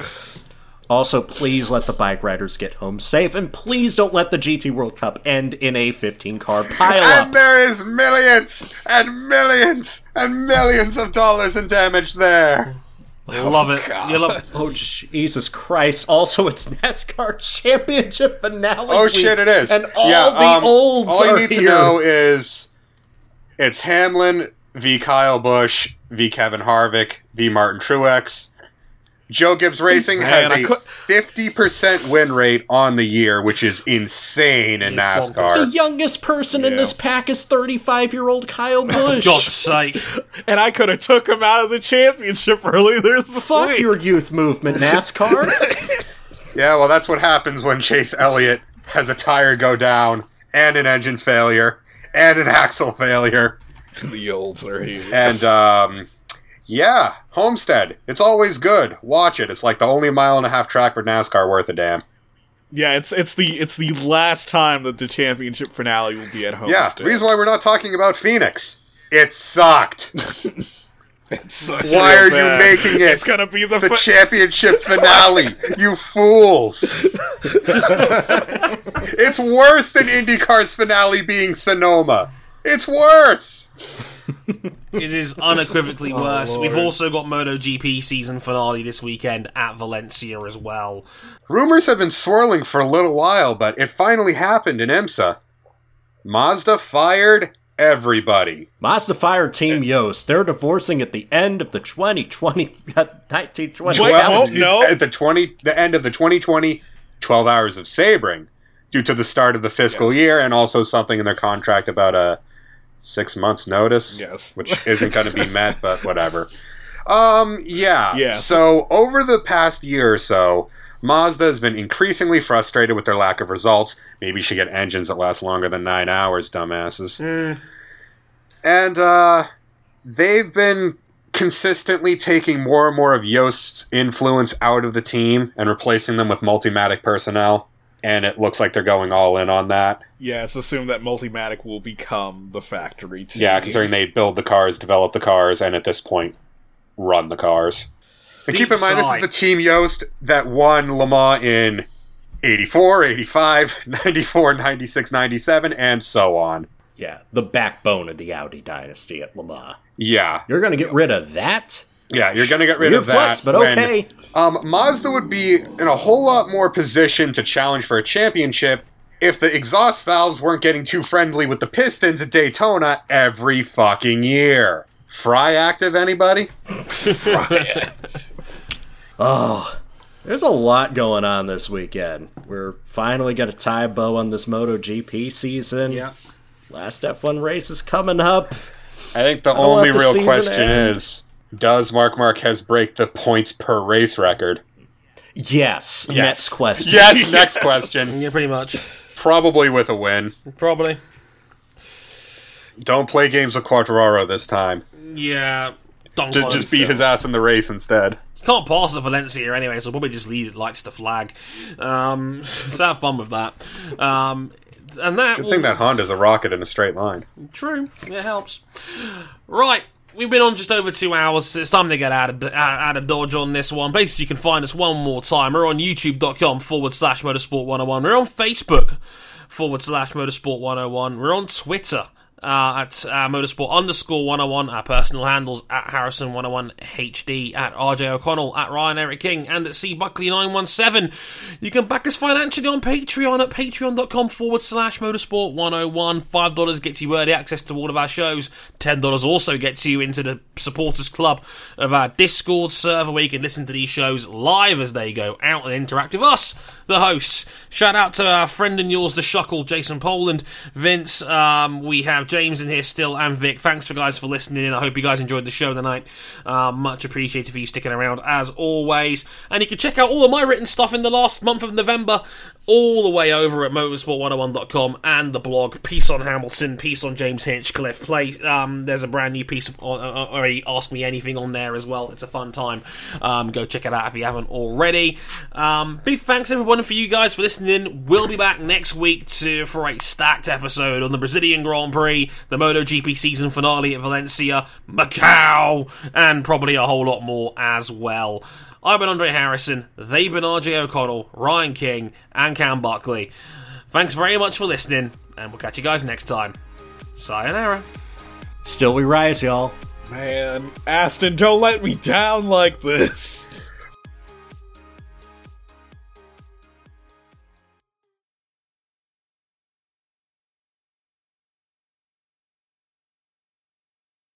Martin Truex Jr. Super License Hype! Oh God, yeah. If Martin Truex Jr. wins the championship, he'll have an FIA Super Fuck Light. yeah. Oh my God, you gotta help us So all. that's why Williams were delaying their proper decision. Because that's exactly what this team needs to turn themselves around. A guy from New Jersey is about to turn 40 next year.